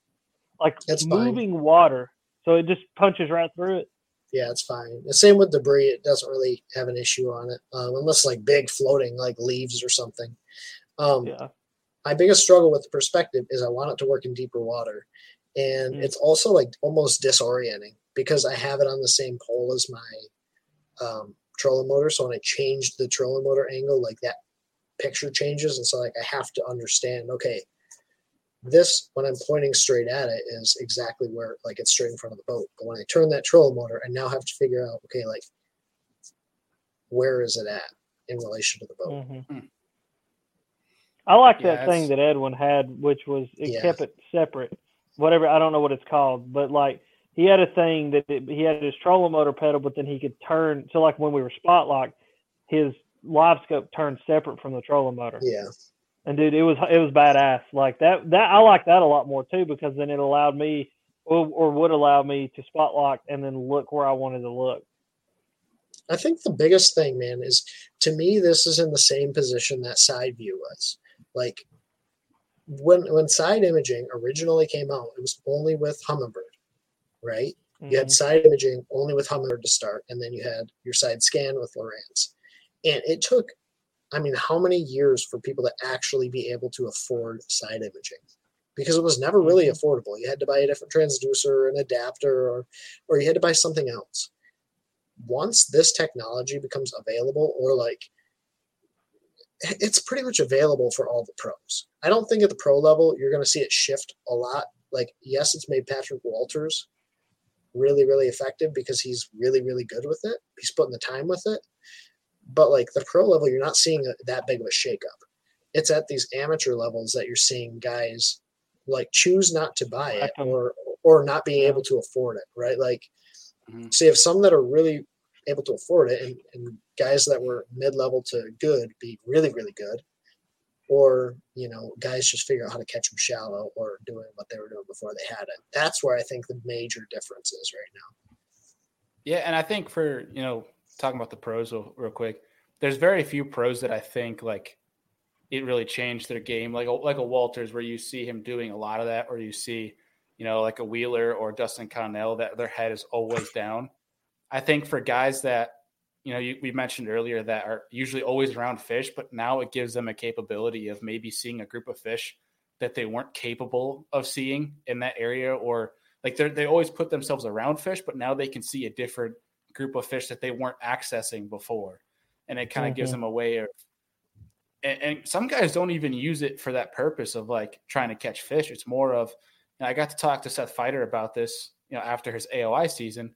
And basically he told me over the phone he goes, I'm not using Mega Live really to catch fish. I'm using it to waste less time to make me more efficient, because I can tell really fast if those fish are reacting to my bait or not. And I can make decisions a lot quicker. And I think that might even be more impactful than actually like trying to target specific fish, but just being a time saver. And I don't think it's going to take the pros a long time once they have it on the boat to figure out how to be effective with it. Right. But I think like there's different guys using it for different things, and there's so many uses for it, whether it's seeing how quickly they react to it, whether they're seeing fish in a specific piece of cover or structure so they don't fish it. But the fact is, like, seeing fish on a piece of cover or structure, guys are able to do that now with side imaging. This is not, although it's helping me and it's helping like recreational anglers do that, like those guys are so good with their graphs for the most part. Like they can tell it without using forward facing. Well, I think what all this proves is that what I say over and over and over again, fishing is anecdotal. Every single person is going to have a vastly different experience than any other person, right? And they're going to experience the use of certain pieces of equipment in vastly different ways than other guys are going to use pieces of equipment. You know, and I think that's one of the biggest things that we need to understand is that, like, a Patrick Walters is going to use live scope or whatever he uses in a very different way than Seth Feider is going to use it, in a very different way than if John Cox had it, he was going to use it. You know what I mean? Yeah, John Cox would just cut the cord. He'd be like, "We're gonna have this on here for the Humminbird people to be happy, but like we're cutting this cord off here." He uses the box as storage in his truck. That's about it. Yeah, I mean, dude, and like that's me. I mean, that's the way I look at electronics. And I mean, maybe my anecdotal experience would change if I really spent a lot of time with it. And like, yeah, I would love to have it. It's just the way that I fish and what I like to do, man. I mean, most of the time I'm in so shallow a water that I've got my trolling motor so high up under the boat that the freaking transducer probably wouldn't even be in the water, you know? And so, so anecdotal, man. I mean, so anecdotal. I think that, you know, anybody that says that forward-facing sonar is the devil is just bitching because they're getting beat by it, and they either can't afford it, which sucks. That sucks. If you want it and can't afford it, man, that just sucks. Or you just don't want to, I don't know, admit that you need it, you know, or whatever that looks like. But fishing's so anecdotal, man. I mean, I hate anybody that says this is how you do this and this is the only way or this is the best way, because this is the only way and this is the best way does not exist in fishing. I can promise you that. The more and more I'm around really good fishermen, the more I realize that it is 1,000 different factors that make you catch fish, you know. So yeah, and I think to end the electronic conversation, because we could go on for hours about this, but I don't know if this trend will be universal. But like you're kind of seeing it where you're at, Rudd, like Chickamauga, where John Cox won on a few years back. Like you're seeing electronics become so predominant in these areas, like these concentrated areas or specific lakes, that this shallow game is becoming really good again. Whereas the offshore game years ago was really good because everyone was shallow. You're seeing a shift where I don't know if it'll happen everywhere. Like I said, I don't think it'll be a universal trend, but there's going to be places that these electronics will be good, they'll be useful, but the shallow game is going to get really good again because it's going to get less pressure because everyone's going to have more than they already do. I mean, everyone is being the other day was a great example. I got really pissed off at a guy because he cut me off. And then I realized that no, he didn't cut me off. He was out there panning around in the middle of nothing while I was fishing up the bank. And I was catching fish going up the bank, and I got up to him and wanted to have a conversation with him. Come to find out he hadn't caught anything because he was out there in the middle of the lake doing figure eights. And the thing is I think it just depends on the day. I think it depends on the angler. I think it depends on the bite. But I think you're right. I think we're going to see a rise of shallow water fishing again. I think guys like me and guys like John Cox and dudes who go and beat the bank and flip a jig are going to start catching a lot more fish because, man, it is the truth. I mean, definitely down here, I've seen it. People just don't get on the bank anymore like they used to. And if they do, and this is the only way that I can say it, they're in more affordable boats with more affordable electronics and more affordable equipment. And they're not in $90,000 and $100,000 glass boats because those dudes normally have forward-facing sonar and they're out in the middle of nothing, tossing an A-rig at a tree that's in 65 foot of water, you know, so. Casting A-rigs at Asian carp swimming around everywhere thinking they're bass. Yeah. Well, the biggest thing in Bass Fishing HQ put it the best way is it's going to level the field again. Where you're going to have the ability to do whatever you want and be pretty much competitive, except under like very certain situations where like you need it to really be competitive. But like on those southern fisheries, now everyone can compete again because you can do exactly what you want. If you'd like to fish shallow and you're really good at fishing shallow, you can go up and beat the bank because there's a good quality of fish there. If you want to fish deep and you want to be really good using your electronics and fishing in deep water, you can do that now.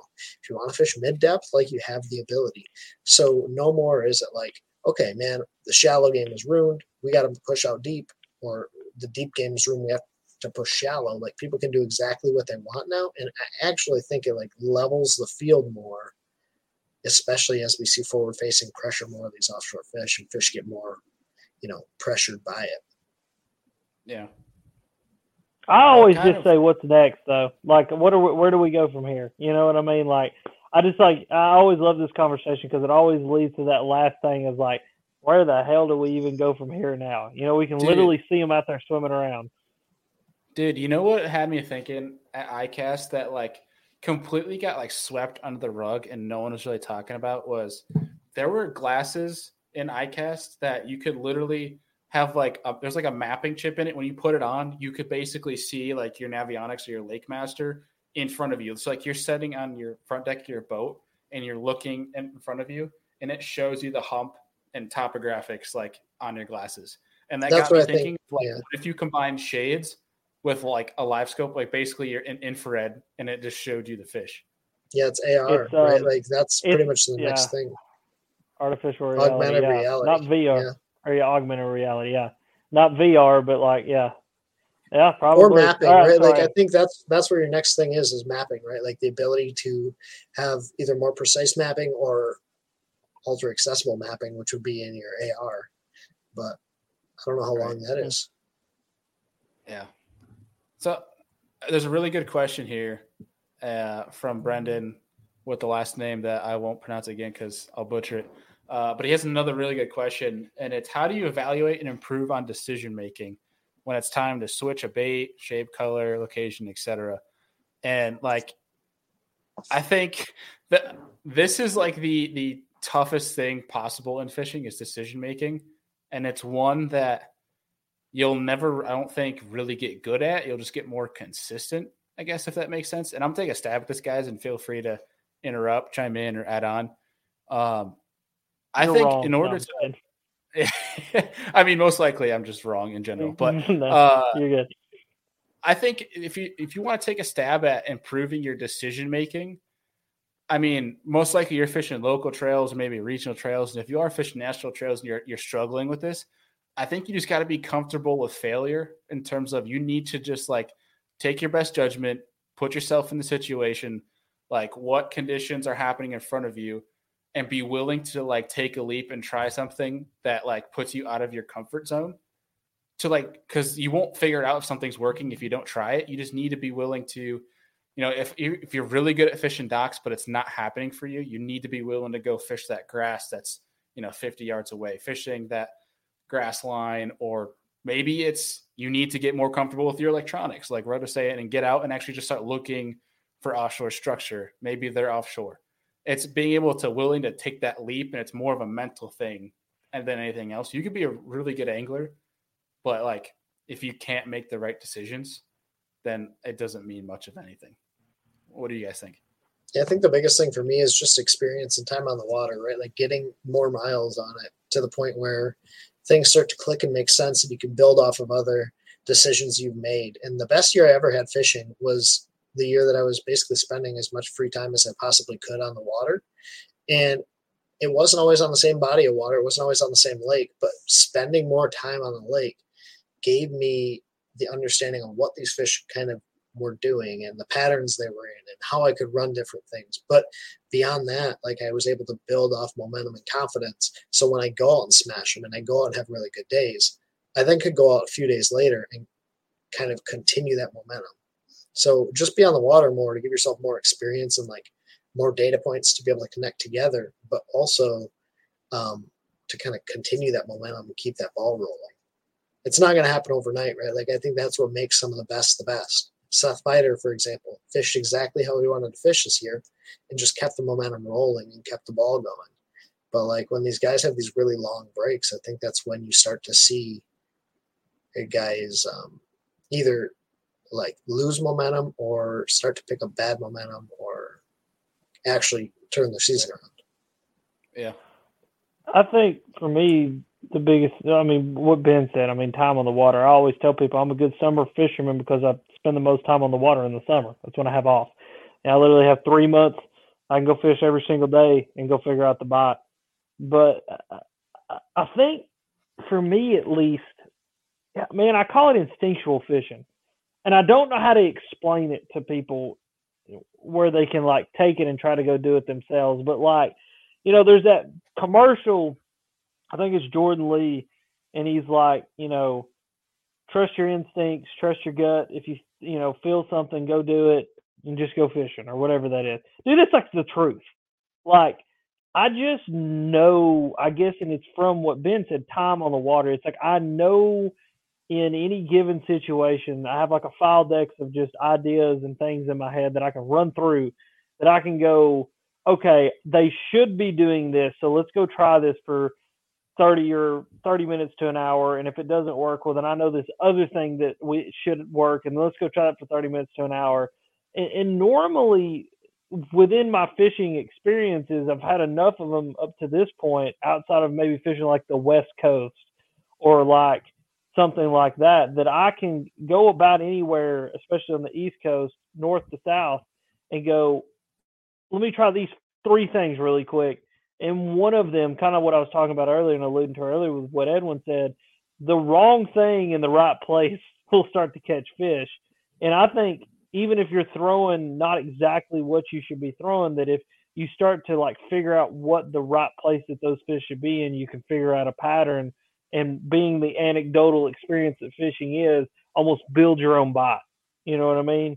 And so I don't know. I've just done very instinctual things like that in my fishing time on Earth. I mean, like there's a bite around me that's a whopper plopper in the middle of July on bluff walls, and I picked up a whopper plopper because I saw big balls of bait swimming around, and I just did it, and it worked. And so now that's in the file decks of ideas that I have.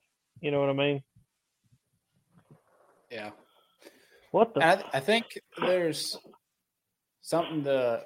They're getting a weird box in here, man. Dude, I don't know. That got so hyperly aggressive. I went from explaining my fishing experience to a small glance over to the comment section. It was so hyperly aggressive that I am stunned. I am shook right now. 0 to 100. Yeah, 0 to 500.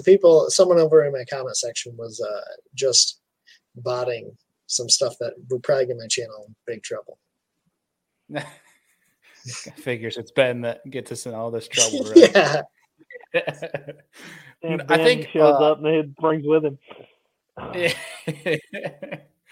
I think adding on that too, which kind of leads into one of my biggest weaknesses in the past few years, and something I really want to work on moving forward, not just next year, but just like, future and beyond, is getting away from this like fishing textbook. And it's like, there's so many times where I looked back on this year that I was sitting there, either I was struggling fun fishing or I was struggling in a tournament. And one of the biggest things for me was like, there was a day on my home lake where I sucked in a tournament where I had them dialed in all spring until this day. And it was a weird weather day. And if I just sat back and like looked at the moment, what was happening, it would have been fine. But because I was like, this thing is so textbook, it makes sense. They should have been doing this. Like they were doing this all week, and then you spin out. I think it's throw the textbook away, look at your conditions, fish the moment, what's going on, and fish your instincts. And like, kind of like going back on, we're talking about like decision-making. I think it was like Palaniuk that said the 5-second rule, where it's like, if you have a decision in your mind for 5 seconds, just run with it. Don't let it don't change your decision after 5 seconds. Cause like, that's your gut telling you to do that. And it's getting away from this whole, bass should be doing this. They have to be doing this, like this, and this is happening. They have to do that. Like if you have the time, experiment with something. Cause if nothing's working for you, change up something, because something new is better than, whatever you're doing that's not working. And worst case scenario, that doesn't work, but it's going to help your mental space because it's a new change of scenery. And that can help you maybe make a different decision later to kind of help you figure something out. If that makes any sense. I might have just completely rambled in chaos there. No, but that makes perfect sense. I think, dude, here's my thing. This just may be me in the way that I think. Dude, just go fishing. I think so many people, and I'm going to say this right now, and I don't know how many people are watching this or what it is, but listen to the words that's coming out my mouth. Like, just go fishing. Like, just go and just go do it. Don't quit watching every YouTube video out there. Quit reading every article. Quit overanalyzing and overthinking. Grab yourself a green pumpkin jig, a black and blue jig, a white chatterbait and a green pumpkin chatterbait, a brown crawdad crankbait and an orange crawdad crankbait, and just go. Only if Alex Rudd tells you to grab these baits. This is like the most Alex Rudd selection ever. Make sure you use my Tackle Warehouse links when you do it. But no, like for real, but that's for me. Like, that's me. Like, here in East Tennessee, I can promise you I've caught enough fish here. Just like, if you've got just the basics of like a jig and a crankbait and a topwater and a wacky rig, dude, you just go fishing. Just go do it. You know what I mean? Like, I think a lot of people look at us and look at pros and look at people that get on these hyper specific bites and these really cool bites or this specific thing, and they don't realize that at their point in their angling journey that they just need to be focusing on fishing and catching a fish instead of going out and buying, 52 different pieces of equipment that they don't need because someone else is using it. It's just go fishing and go catch a bunch of fish and then start worrying about. I know Chad Hoover had this saying, and I've heard him say it before, and it was like the levels of angling. And like the beginning level is just you just want to catch a fish, and then you want to catch a lot of fish, and then you want to catch big fish, and then you want to catch fish how you want to catch fish. And I think that's like, no, I don't want to disconnect from the iPhone. No, I don't want to do that because as soon as I do that, I'm going to lose cell phone signal. I think that a lot of people in their angling journey, wherever they're at, need to realize where they're at, and they just need to like ride that horse until the next step of the angling journey comes along. Like, just go fishing. Like, I've been thinking about it a lot lately. I really have. I don't know why I've been thinking about it so much lately, but it's like I'm thinking about all the crap I've got. And when you look at all the just fishing stuff I got, there's some consistencies there. And like, you look at my jig box, black and blue and green pumpkin. Yeah, there's some other crap mixed in there, some weird stuff, but it's black and blue, it's green pumpkin. You look at my crankbait box. I got shad, I got orange crawdads, I got brown crawdads. Yeah, there's some other weird stuff mixed in there, but it's pretty much all it. You look at my plastics. I got green pumpkin, I got black and blue, and I got some morning dawn because it's a really weird specific bite that I get on. But it's just like get the big basics down. You know what I mean? It's like doing math. If you understand how to add, subtract, divide, and multiply, well, then you can learn how to do trigonometry. But you got to learn how to add, divide, multiply, and whatever I just said before you can do trigonometry. Got to be able to put the equation together. Yeah, thank you for the soapbox rant that I just went on. But I don't know. I've just been thinking about it a whole lot lately. Like, simplify it. Like, keep it simple, stupid, and just go fishing. I think that it was a Bass University episode with, and I've actually been asked this a bunch of times, like if people think it's worth it, it is worth it to get a Bass University subscription if you can afford it. Like if you're a student, like that's a great tool. But I think it was Ike that was saying that like in a tournament, he was struggling and he was spinning out in an Ike classic, form. He was just like breaking shit, like, fumes were coming out of his ears. But like he always has this thing where he's like, I get back to basics, get back to the basics. And he sits down and he puts a rod down. He goes, first thing I look at is the sky.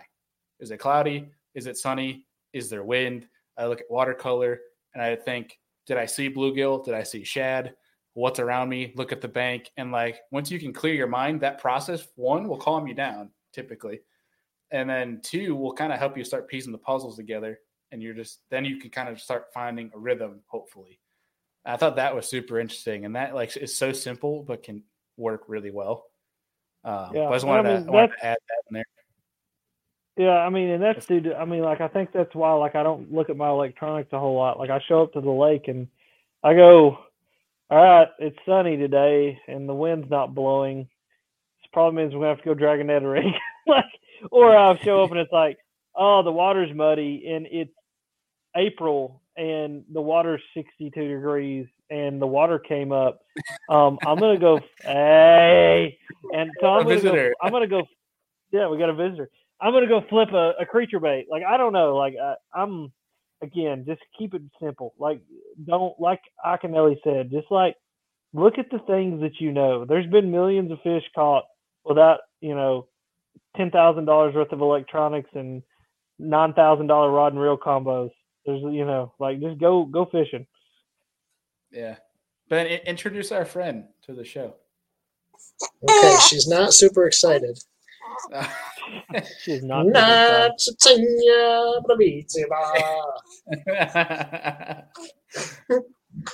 She's easily the best looking person on the stream. Absolutely. That was a fart. There it is. I've ripped a few of those too, girl. Don't worry about it. Farted again. Okay, she's being taken away. So here's actually a really good topic I want to cover really quick. because I think it's super interesting. So Dirthead commented that he's rigging up a second pole this year with fluoro to pitch because last year he's throwing 30-pound braid and did okay, but when he picked up 14-pound fluoro, he caught a lot more fish. And I couldn't believe it took me this long to figure this out. But like last summer, I was sitting there and I was drop shotting with a buddy, and he had 6, I had 8, and he smoked me. And he was like, "Oh, dude, like it's not because they can see the line; it's just because it gives that bait on 6-pound a better presentation through the water. It lets it have a better fall, lets the bait do its thing. Whereas the thicker the line, the less natural, action that bait can have." And everyone talks about like these fish seeing the line. Where braid, there might be more of a chance for them to see it, but I think if anything, they hear that braid more than they can see it, which is an interesting conversation that I learned about this past year too.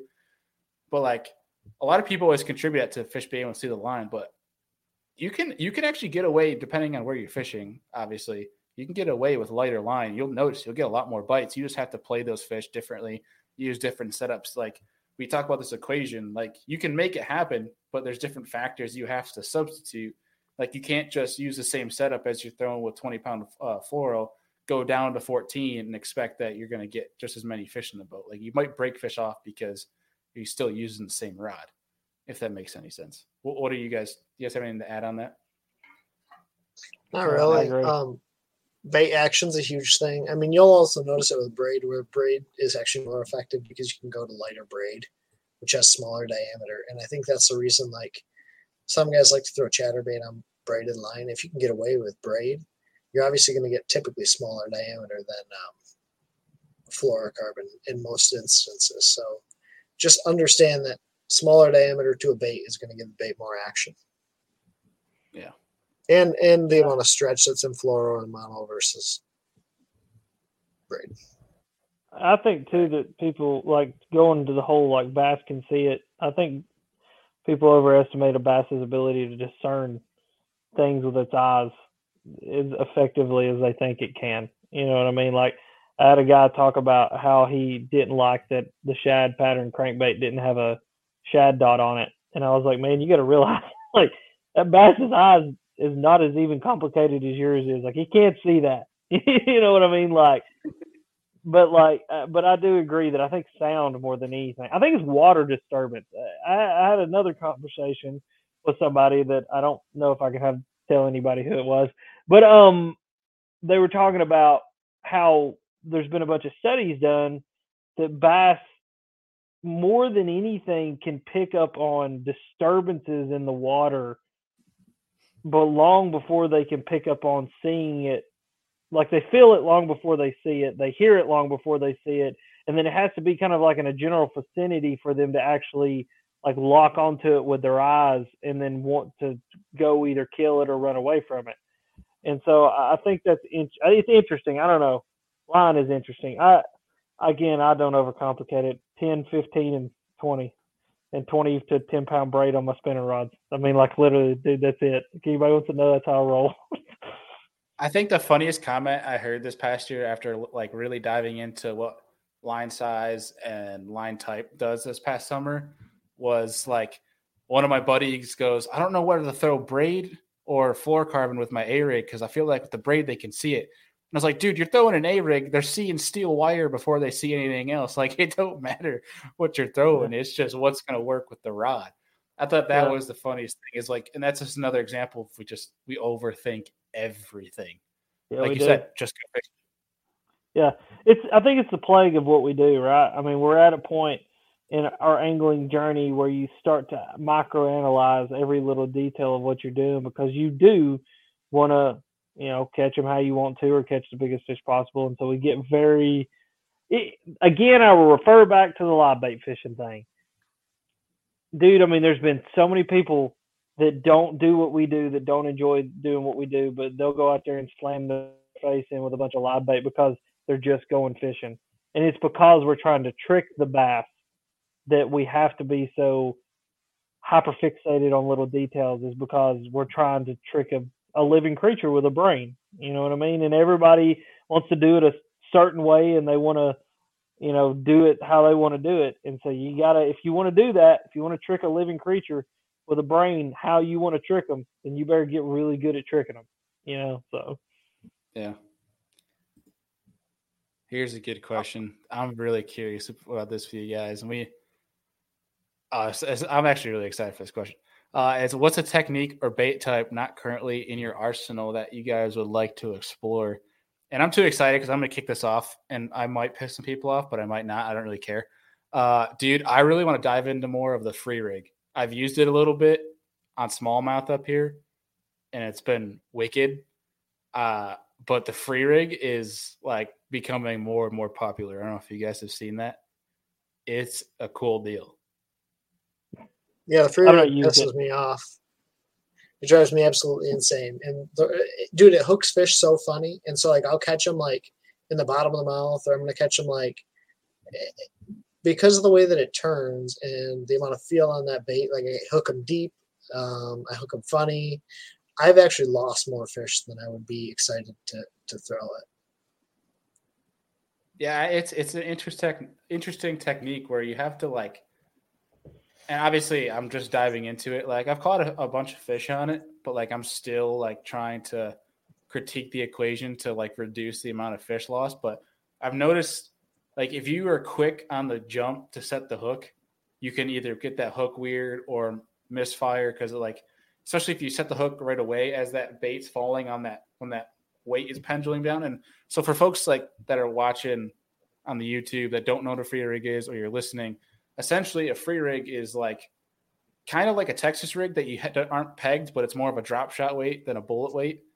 And what the idea is that drop shot weight is going to run down the bottom first, and that solid plastic is still hovering above it, slowly falling. And it's almost kind of like a pendulum. And so what you do is like when you lift your rod up, the bait will come down faster to that weight. When you pick up, it obviously rise, and then it starts all over again when that weight falls to the bottom. So I've noticed like if you are quick to the jump after you pull and you know that bait's higher and you set the hook, the weight flies up, and that can like kind of throw off where your hook placement is. So I usually will reel the line. You can almost kind of feel it's like actually kind of cool, but also scary at the same time. You can feel that weight slide back down to the hook when you get your line tension. But I usually wait till that line's tight and you reel in all that slack, and then you set the hook. Almost kind of like a Carolina rig, if that makes sense. That's interesting. What's your favorite bait on the free rig so far? The Creature Hog. I wasn't sure. I know some guys that are fishing paddle tails on the back of it to keep the bait hovered further up. Good idea.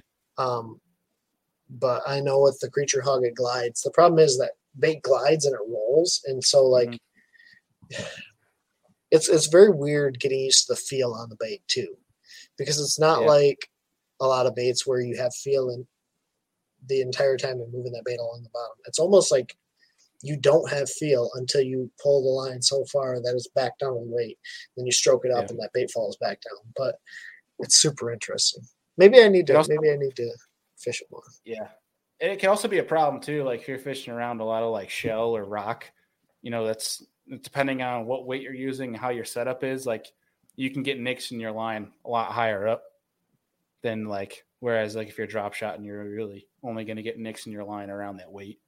So it's kind of an interesting technique. But Rudd, I'm kind of curious. What's not in your arsenal yet that you want to explore?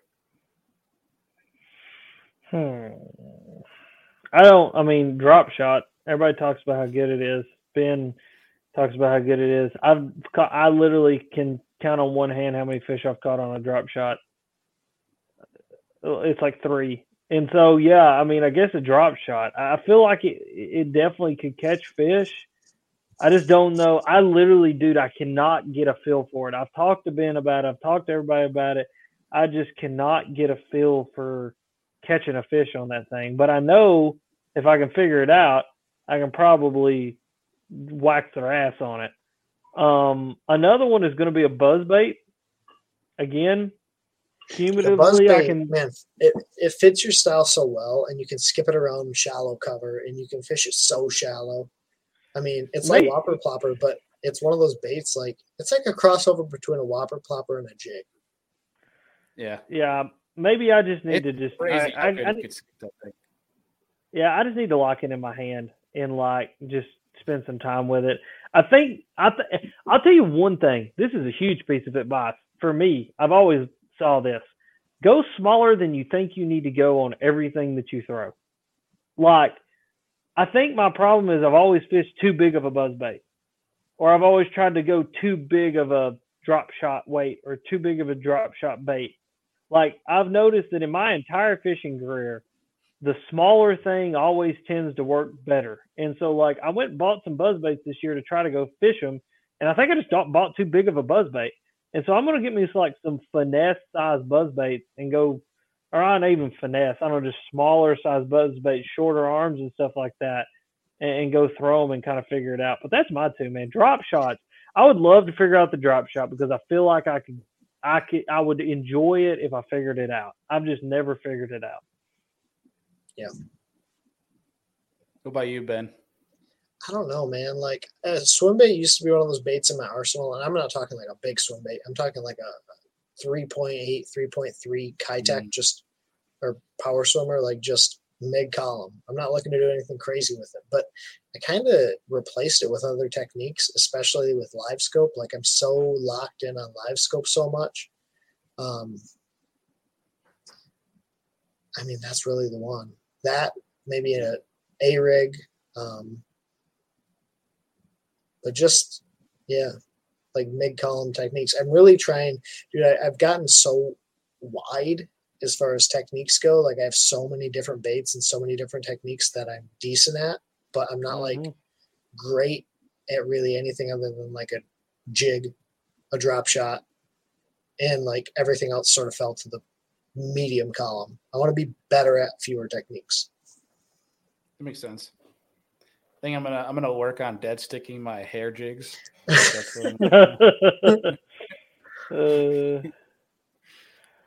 good Right. stick some hair jigs.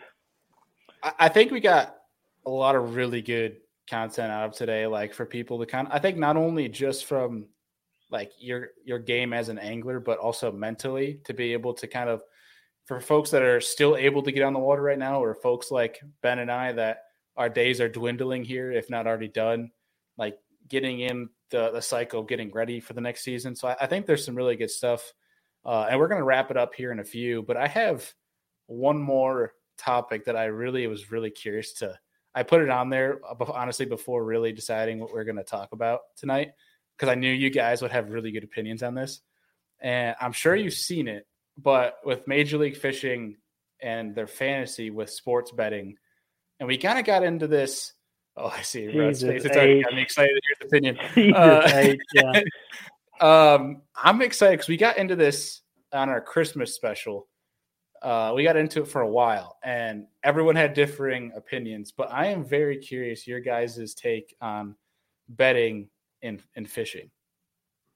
Rod, you had the eye roll, so I think you're going to go first here. This is the stupidest thing that you could ever possibly do.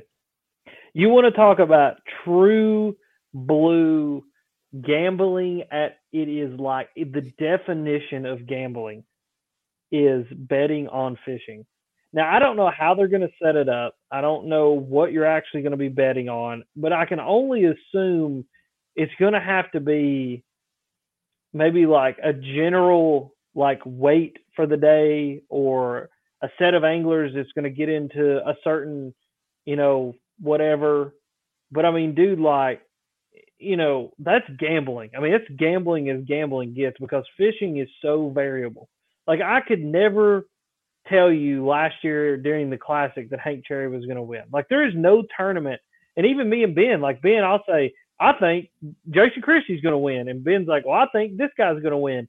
And then it ends up being some Japanese guy you've never heard of. Like, it's just so variable. I think that it's ridiculous is what I think it is.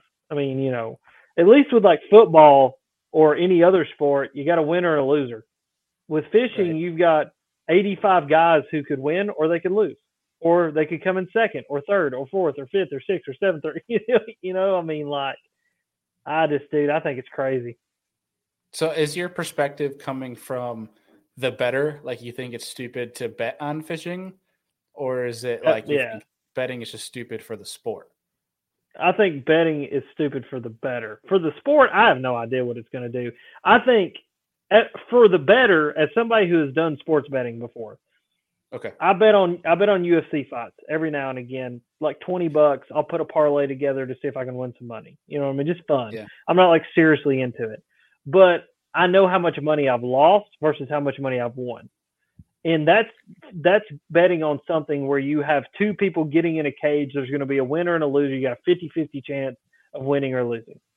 And you can give yourself a slight advantage based on what you know about the sport. That's the only reason I really bet on it, is because I do know a lot about UFC and I enjoy it. So I kind of know who's going to do well, who's not. And so I can kind of build a parlay to make some money. Right. Whereas in fishing, not only is it bad for the bettor, but as for the sport, I think it's stupid because I don't think there's going to be enough people betting on fishing for there to be any substantial kind of payout. So, like, I only bet on big UFC title fights because big UFC title fights have a lot of people betting on them, so I have more chance of winning more money. Whereas I don't bet on, like, the week-to-week fights because there's just not as many people watching. There's not as many people betting. I truly don't think that there will be enough people watching and betting on any particular set of bettable things within fishing to amount to any kind of a money that's going to mean anything. You know what I mean? Yeah, and that's what I'm most curious about is to see like how much money is actually going to be dumped into this. Like, and I think a lot of it is going to be up to Bally Sports and MLF to see how they market it, how they get it out there and put it on display. But taking a different perspective of the anglers and the league itself, speaking on the league real quick, I don't know how exactly it's structured, but I think any additional income, especially from a betting standpoint, that a league could potentially accrue, I think is always beneficial. But I think from the angler's perspective, I think any opportunity, even like a betting where you're getting someone like some random Joe Schmo that walks in and goes, oh, shit, I can bet on fishing. I can bet on bass fishing. What the hell? And they think it's cool. They're like, sure, like this guy seemed interesting. So you look him up on Instagram, bet on him. He either does okay or not. But either way, you're driving traffic to that guy's page. You might make a non-endemic fan, like somebody who knows nothing about bass fishing. I think as an angler, it's kind of cool because you're driving people to the sport. I mean, granted, we're talking, hypotheticals here, but like, I think it could create cool opportunities to create new fans if I'm an angler. And it kind of almost pushes you to have a brand because you might, the better you look maybe on paper or the better you do in tournaments, the more willing people might be to bet on you, which obviously helps more exposure. But again, that circles back to how much are people actually going to be betting on fantasy fishing? Yeah, I think one problem that you have there is, like, I know people who make a lot of money betting on Chinese basketball. It's not a joke. This is not a joke. I'm not kidding. They bet on Chinese basketball. They don't know anything about the individual athletes. They just know enough about Chinese basketball that they put together big parlays and they win money betting on Chinese basketball. And so I think that's what fishing could turn into is people don't really care about the sport. They don't really care about the individual anglers. They don't really care about anything about it. They just figure out how to parlay enough shit together that they can invest $20 and make back 250. You know what I mean? And so I get what you're saying. I definitely do think there will be some people who do that if there is enough people getting into it. I think the biggest problem is that the booking agency or the bookie agency that MLF has aligned themselves with isn't one of the big three or one of the big four out there doing it. Like, it's not a, My Sports Book. It's not an MGM. It's not a Barstool Sports. And so I think the biggest problem is if fishing isn't presented on those platforms, that it's going to be really hard for fishing to get any traction outside of the fishing world. I think this is a classic example of the fishing industry being the fishing industry and being kind of stupid in what they're doing because they're designing something for fishermen by fishermen to be used by fishermen. And they think that it's going to have this enormous impact on fishing by bringing new people in when really it's just directed directly at the people who are already invested in what they've got going on. Ben, what do you think? I don't know that I have a great understanding really of it. To have a conversation, I've never really done any sports betting, but for me, like, how do you stay interested in it? Because like fantasy fishing, I'll do fantasy fishing like 1 or 2 events, and then I'm like, dude, I put Greg Hackney down in, Louisiana, and I picked like the guys that should have done well, but it's so variable, like they suck. And some, I don't know how to be effective at betting on total variability. I mean, there's times where it works out, but I just don't know how eventually you'd stay interested, right? Like you bet 2 or 3 times and you lose your butt because so-and-so had like one bad event. Yeah. I don't know how you do it, but it'll be interesting. I also think what's really interesting right now, and this is just looking at sports betting as a whole, like every sports betting bookie app is down right now because people aren't spending money on stuff like that. And so I think that bingo right here, I'm already broke from fishing. I think the average person who is a fisherman is going to go spend $15 on new tackle rather than betting $15 on something that honestly, when you look at it from like a mathematical and just the brass tacks of it, is never ever going to probably work out the way that it should unless you are lucky to the point of winning the lottery. Like I think that's the amount of statistical luck it takes to win. Do you think fantasy fishing makes you more interested in the individual tournament, right? Like if you're in fantasy fishing currently, do you stay more interested in the tournament? Because I don't. I still go out Saturday and fish. I've never done it because I don't. It's a waste of my time. I think as someone who loves fantasy fishing, but I'm only speaking on me. Like, I mean, granted, I'm going to watch the tournament regardless. Like, I watched almost every MLF tournament, and there's no betting on it or fantasy fishing. But it does kind of like give you a sense of like when you're watching the tournament, you're like, oh, I had him on fantasy, and you're like dual screening or keeping tabs on your phone, like who's on your fantasy team, how are they ranked in Bass Track or something like that. I think, but I also say I think that's a minority though that do. I'm also curious, and I think Matt Pangrak at BTL is going to have, I want to say it's this week or next from Bally Sports, he's going to have a rep on to talk about this deal. But I'd be more curious to see if they're trying to target people in fishing or if they're trying to target the dummies that are betting on Jake Paul fights that are trying to just get them into fishing because they think it's weird, stupid, and fun. Like just kind of those out of the ordinary things. I'd be interested to see who they're trying to actually go after. Who's their target? Yeah, does it target fishermen or does it target the guys that watch cricket or the guys that bet on cricket because cricket's an option? I think, but the problem there, like I'm gonna bet on like the oh my god, what's it called? Where you can bet on like random stats throughout a football game, right? Like the stupid stuff. Yeah, like in inline bet, like you're betting like as the game's going on. Yeah. What person farted the most? Who's the first person to trip over the 50-yard line or something dumb, right? Like it's like the Super Bowl boxes. Like at first quarter, it'll be like the second digit of each team will have like a 3 or a 5, like one of those things. I think that's the only way that you could bet on fishing is like in-game fishing, because like I think it's so. And I think, Ben, what you're saying, like people who bet on cricket, I think the problem with fishing is the dudes who are betting on fishing to make money, like the people who bet on Chinese basketball, will realize very quickly this is not a good use of my money if I'm trying to make money. Like they'll bet on fishing one time and be like, what the f- is this? They'll be like, how did this guy go from, he was in last and now he's in first? Like, how did he do that? Well, it's because he got on a magical day. He got on a magical bite. And, like, they'll realize really quickly, like, this isn't worth my time when I can bet on cricket where there's going to be a winner and a loser. There's a 50-50 chance I'm going to win. And if I know just enough about it, statistically, I can go ahead and parlay a bunch together and make a bunch of money. Yeah, I think that's where the discussion is going to be really interesting, is what is actually going to happen. And I think they would have thought this out, I would hope. I would love to see Greg Hackney just murder Jake Paul. I think that would be like Greg Hackney or like a Jason Christie, or that would make my life. All right. Hey, you want me to piss everybody off really quick? Jake Paul's actually a good boxer. I believe Jake Paul is taking the classic route of boxing. If you look at every major boxer out there that was any good, they fought people who were just a little bit better than them a lot of times. And each time they would get just a little bit better, and then they would fight somebody who was just a little bit better than them and beat them, and then they would go and fight somebody who's just a little bit better.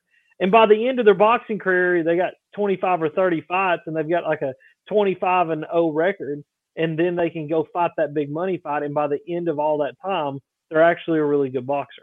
I think it's the same thing that Sean O'Malley's doing in the UFC.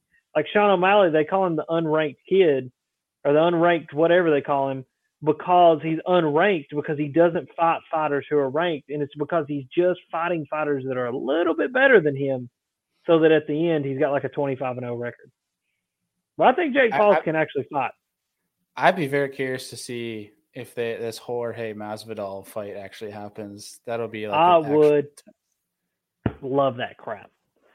Yeah. Freaking have on Masvidal flying knee right to Jake Paul's temple. I don't know anything about fighting, but like, I mean, a guy that's already very physically fit, athletic, was an athlete, jock his whole life, has all this crazy tons of money and all the time on his hands and can hire whoever he wants. I think he's going to become a good boxer. It could be good at whatever he wants. And has been doing it for 4 years, and he's fighting guys that have been like mixed martial art fighters, right? Like these guys are not boxers. All Jake has been practicing for 4 or 5 years is boxing. Yeah. Influencers, I mean, on this point, influencers and YouTubers rule the world now. Like, look what Logan Paul did in fighting Mayweather. They can get whatever they want now. They've just which is unbelievable, because if you really put it in the grand scheme of things, like there are 2 or 3 people in the YouTuber influence world that are actually relevant in the scheme of things. Like you put a no-name person in a Lionsgate film and they'll have like 1 million followers on TikTok, Instagram, whatever. So like we are still, There you go. Drop out of school, spend all your time on TikTok, and then you'll be able to go fight Mayweather. I'll say it this way. I don't think what Jake Paul is doing is any different than what any of us can do.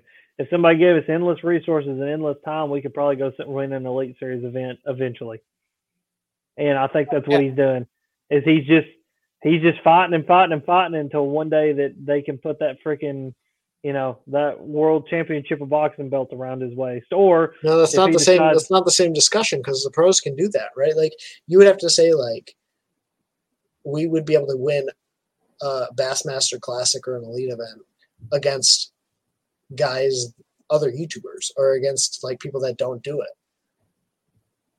No, I'm saying that he's working his way towards being boxing against actual boxers.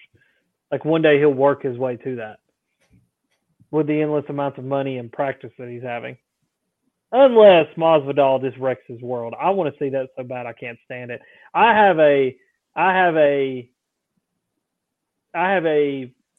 different respect for UFC fighters than I do boxers, because I can promise you take the baddest boxer in the world and let him get leg kicked one time and it's over. Like, dude, UFC fighters are true blue scrappers. Like, boxers are technical and they're different, but like, dude, UFC fighters are just ass kickers. I think it's why I like it so much. It's because it's like my philosophy of fishing. Just go fishing. Just go smack them in the face. UFC fighting the same way. Just kick their ass. Like, I think it's badass. They're like legitimate, like lethal weapons. Like they're qualified as a weapon. Like they're held on a higher standard than an average human with fists. Like if they punch somebody versus like me punch somebody, they get in way more trouble than me. Oh yeah. Yeah. I mean, their hands are literally deadly weapons. Like, yeah. It's insane. I wonder what you have to do to achieve that status of like that you're a deadly weapon. Because no, it's an actual fact that like they're held on a higher status if you're in the UFC. I think it's something to do with the belt, like your belt status. Like, so if you're like a Brazilian Jiu-Jitsu black belt, like you're at that point, you're considered like your hands and feet are considered a deadly weapon. Like, I don't think like some dude who just goes and takes Jiu-Jitsu is considered a deadly weapon. Maybe like, if you got in the legal mumbo jumbo, but I think like when you have like a certain degree of belt, like you're at that point a deadly weapon. I mean, because it was like, I think it was Francis Ngannou. They measured his punch. And dude, like he punched as hard as an alligator bites. Like, it was just freaking, like, ridiculous. And so, like, if that dude hits you, like hit me or you, he could possibly kill us or maim us for life. Like, he's just a different breed of human being. Like, he's a super athlete. It's like getting hit by a lineman in the NFL. I mean, it's a super athlete. Right. Well, boys, we're gonna one more thing. Has anyone followed Wanahuma on Instagram? Because that has been my pleasures in life over the past couple I don't weeks. follow, but I have enough people that send me the posts. Oh, it's great. You need to. You need to. It is fantastic. I even laugh at the jokes that he makes about me. Totally inappropriate most of the times. Like, those are don't open it in public. Don't open in public. But at the same time, they are hilarious. I have had people send me the ones he makes fun of kayakers, and I really get a hoot out of that. That stuff is actually pretty funny because a lot of it's true, honestly. Oh, it is. It's hilarious. My favorite one was the really fat guy. He was like sitting there with his belly and his titties hanging over his belly, and it says when your torpedo dies 10 miles from the ramp. And like, I literally sent it to Ben. I was like, why does it feel like every other person I fish kayak tournaments with is fat and I'm not? Like, they're all like middle-aged, 40-year-old fat white guys. But I think that's bass fishing in general. I don't think if you're in the kayak or the boat, whatever, it's like 40-year-old white, overweight white guys. But no, it's the truth. It's pretty funny. Like, I laugh at even the jokes that he puts about me. I laugh at them because you got to. It's just funny. It's a ha-ha. It's a hee-hee. Yeah. I will say, though, on the quick topic of kayaks and motors, it is pretty cool to see, like, the guys that, like, either one can't afford boats but can't use their knees or shoulders or whatever to see him actually get out in the water. Like, I have a buddy who's a veteran, and he uses a kayak with the motor on. It's pretty cool to see what those can do for those guys.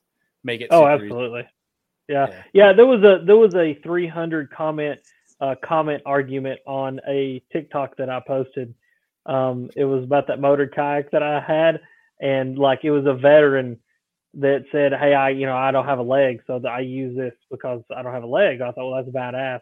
Well, then, like, it does what it always does on social media and turned into an argument and turned into a 300 comment argument, which was it was funny. But the initial comment was the dude lost his leg in Iraq, I think is what he said, and he had a motor kayak and it allowed him to go out and do kayak stuff because he didn't have a leg that functioned in a way that he could pedal.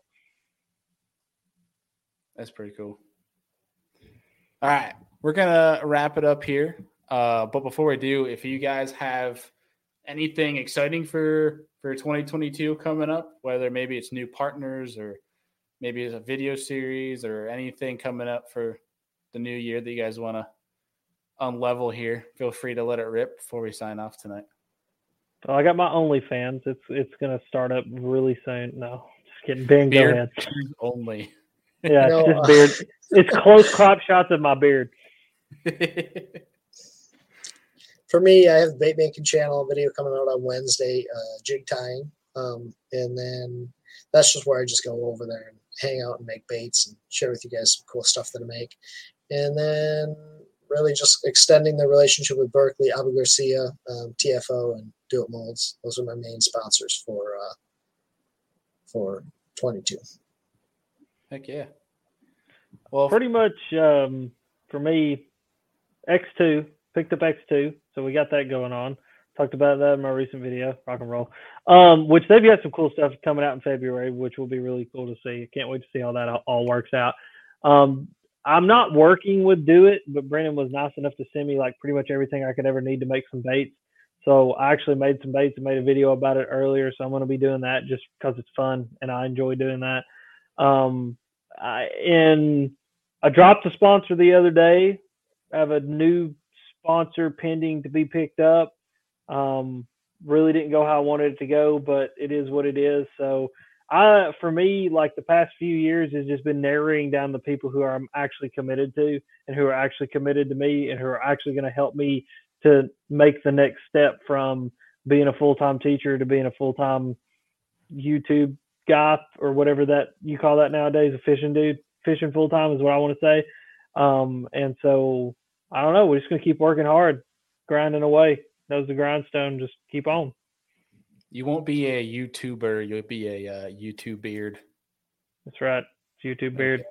Okay. I was called disheveled the other day in a comment because of my beard. So I'm a disheveled bearded YouTuber. Oh gosh. I was trying to. I had something, but I already lost it, so we're just gonna ignore it. But for folks that were tuning in to the Serious Angler channel, for some reason, if you live under a rock and aren't following or subscribed to these guys, you guys have to. Ben and Alex are great foundations of knowledge, and they post out a lot of content you guys can learn from. And they're on this show multiple times throughout the year. And I greatly appreciate them taking the time out. And Ben, we need to actually get some time to fish this year. COVID kind of ruined that for us. And Rudd finally got to get in the boat with you last year. Hopefully we can do that again this year. Absolutely. But boys, I appreciate you taking the time out tonight and dropping some knowledge on everybody. Absolutely. I enjoyed it. Thank you, man. Yeah, of course. Well, folks, we appreciate everyone showing up tonight. If you have not, like and subscribe to the channels. All the channels involved here, as well as Ben's bait making channel that's been commenting in this chat room here tonight. But appreciate everybody, and we will see you guys on Wednesday. Bye. Well, that was an awesome show. Hope you guys enjoyed it. If you can and your app allows it, please leave us a rating and review. It really helps us get seen more, which allows us to access more time and more variables to be able to bring to the show to make it better for you guys. So hope you enjoyed it. And if you did, and you liked some of the things we talked about in this episode and want to check out our show partners, all of that is in every single show description. You can click down there. It's got all of our discount codes, all of our links to our show partners, where you guys can go and support the people that support this show and help us make this show happen. And of course, this show does not happen without you guys. You guys know we appreciate you. You're the Serious Angler fam. You're the reason we're here. Appreciate y'all, and we'll see y'all on the next one.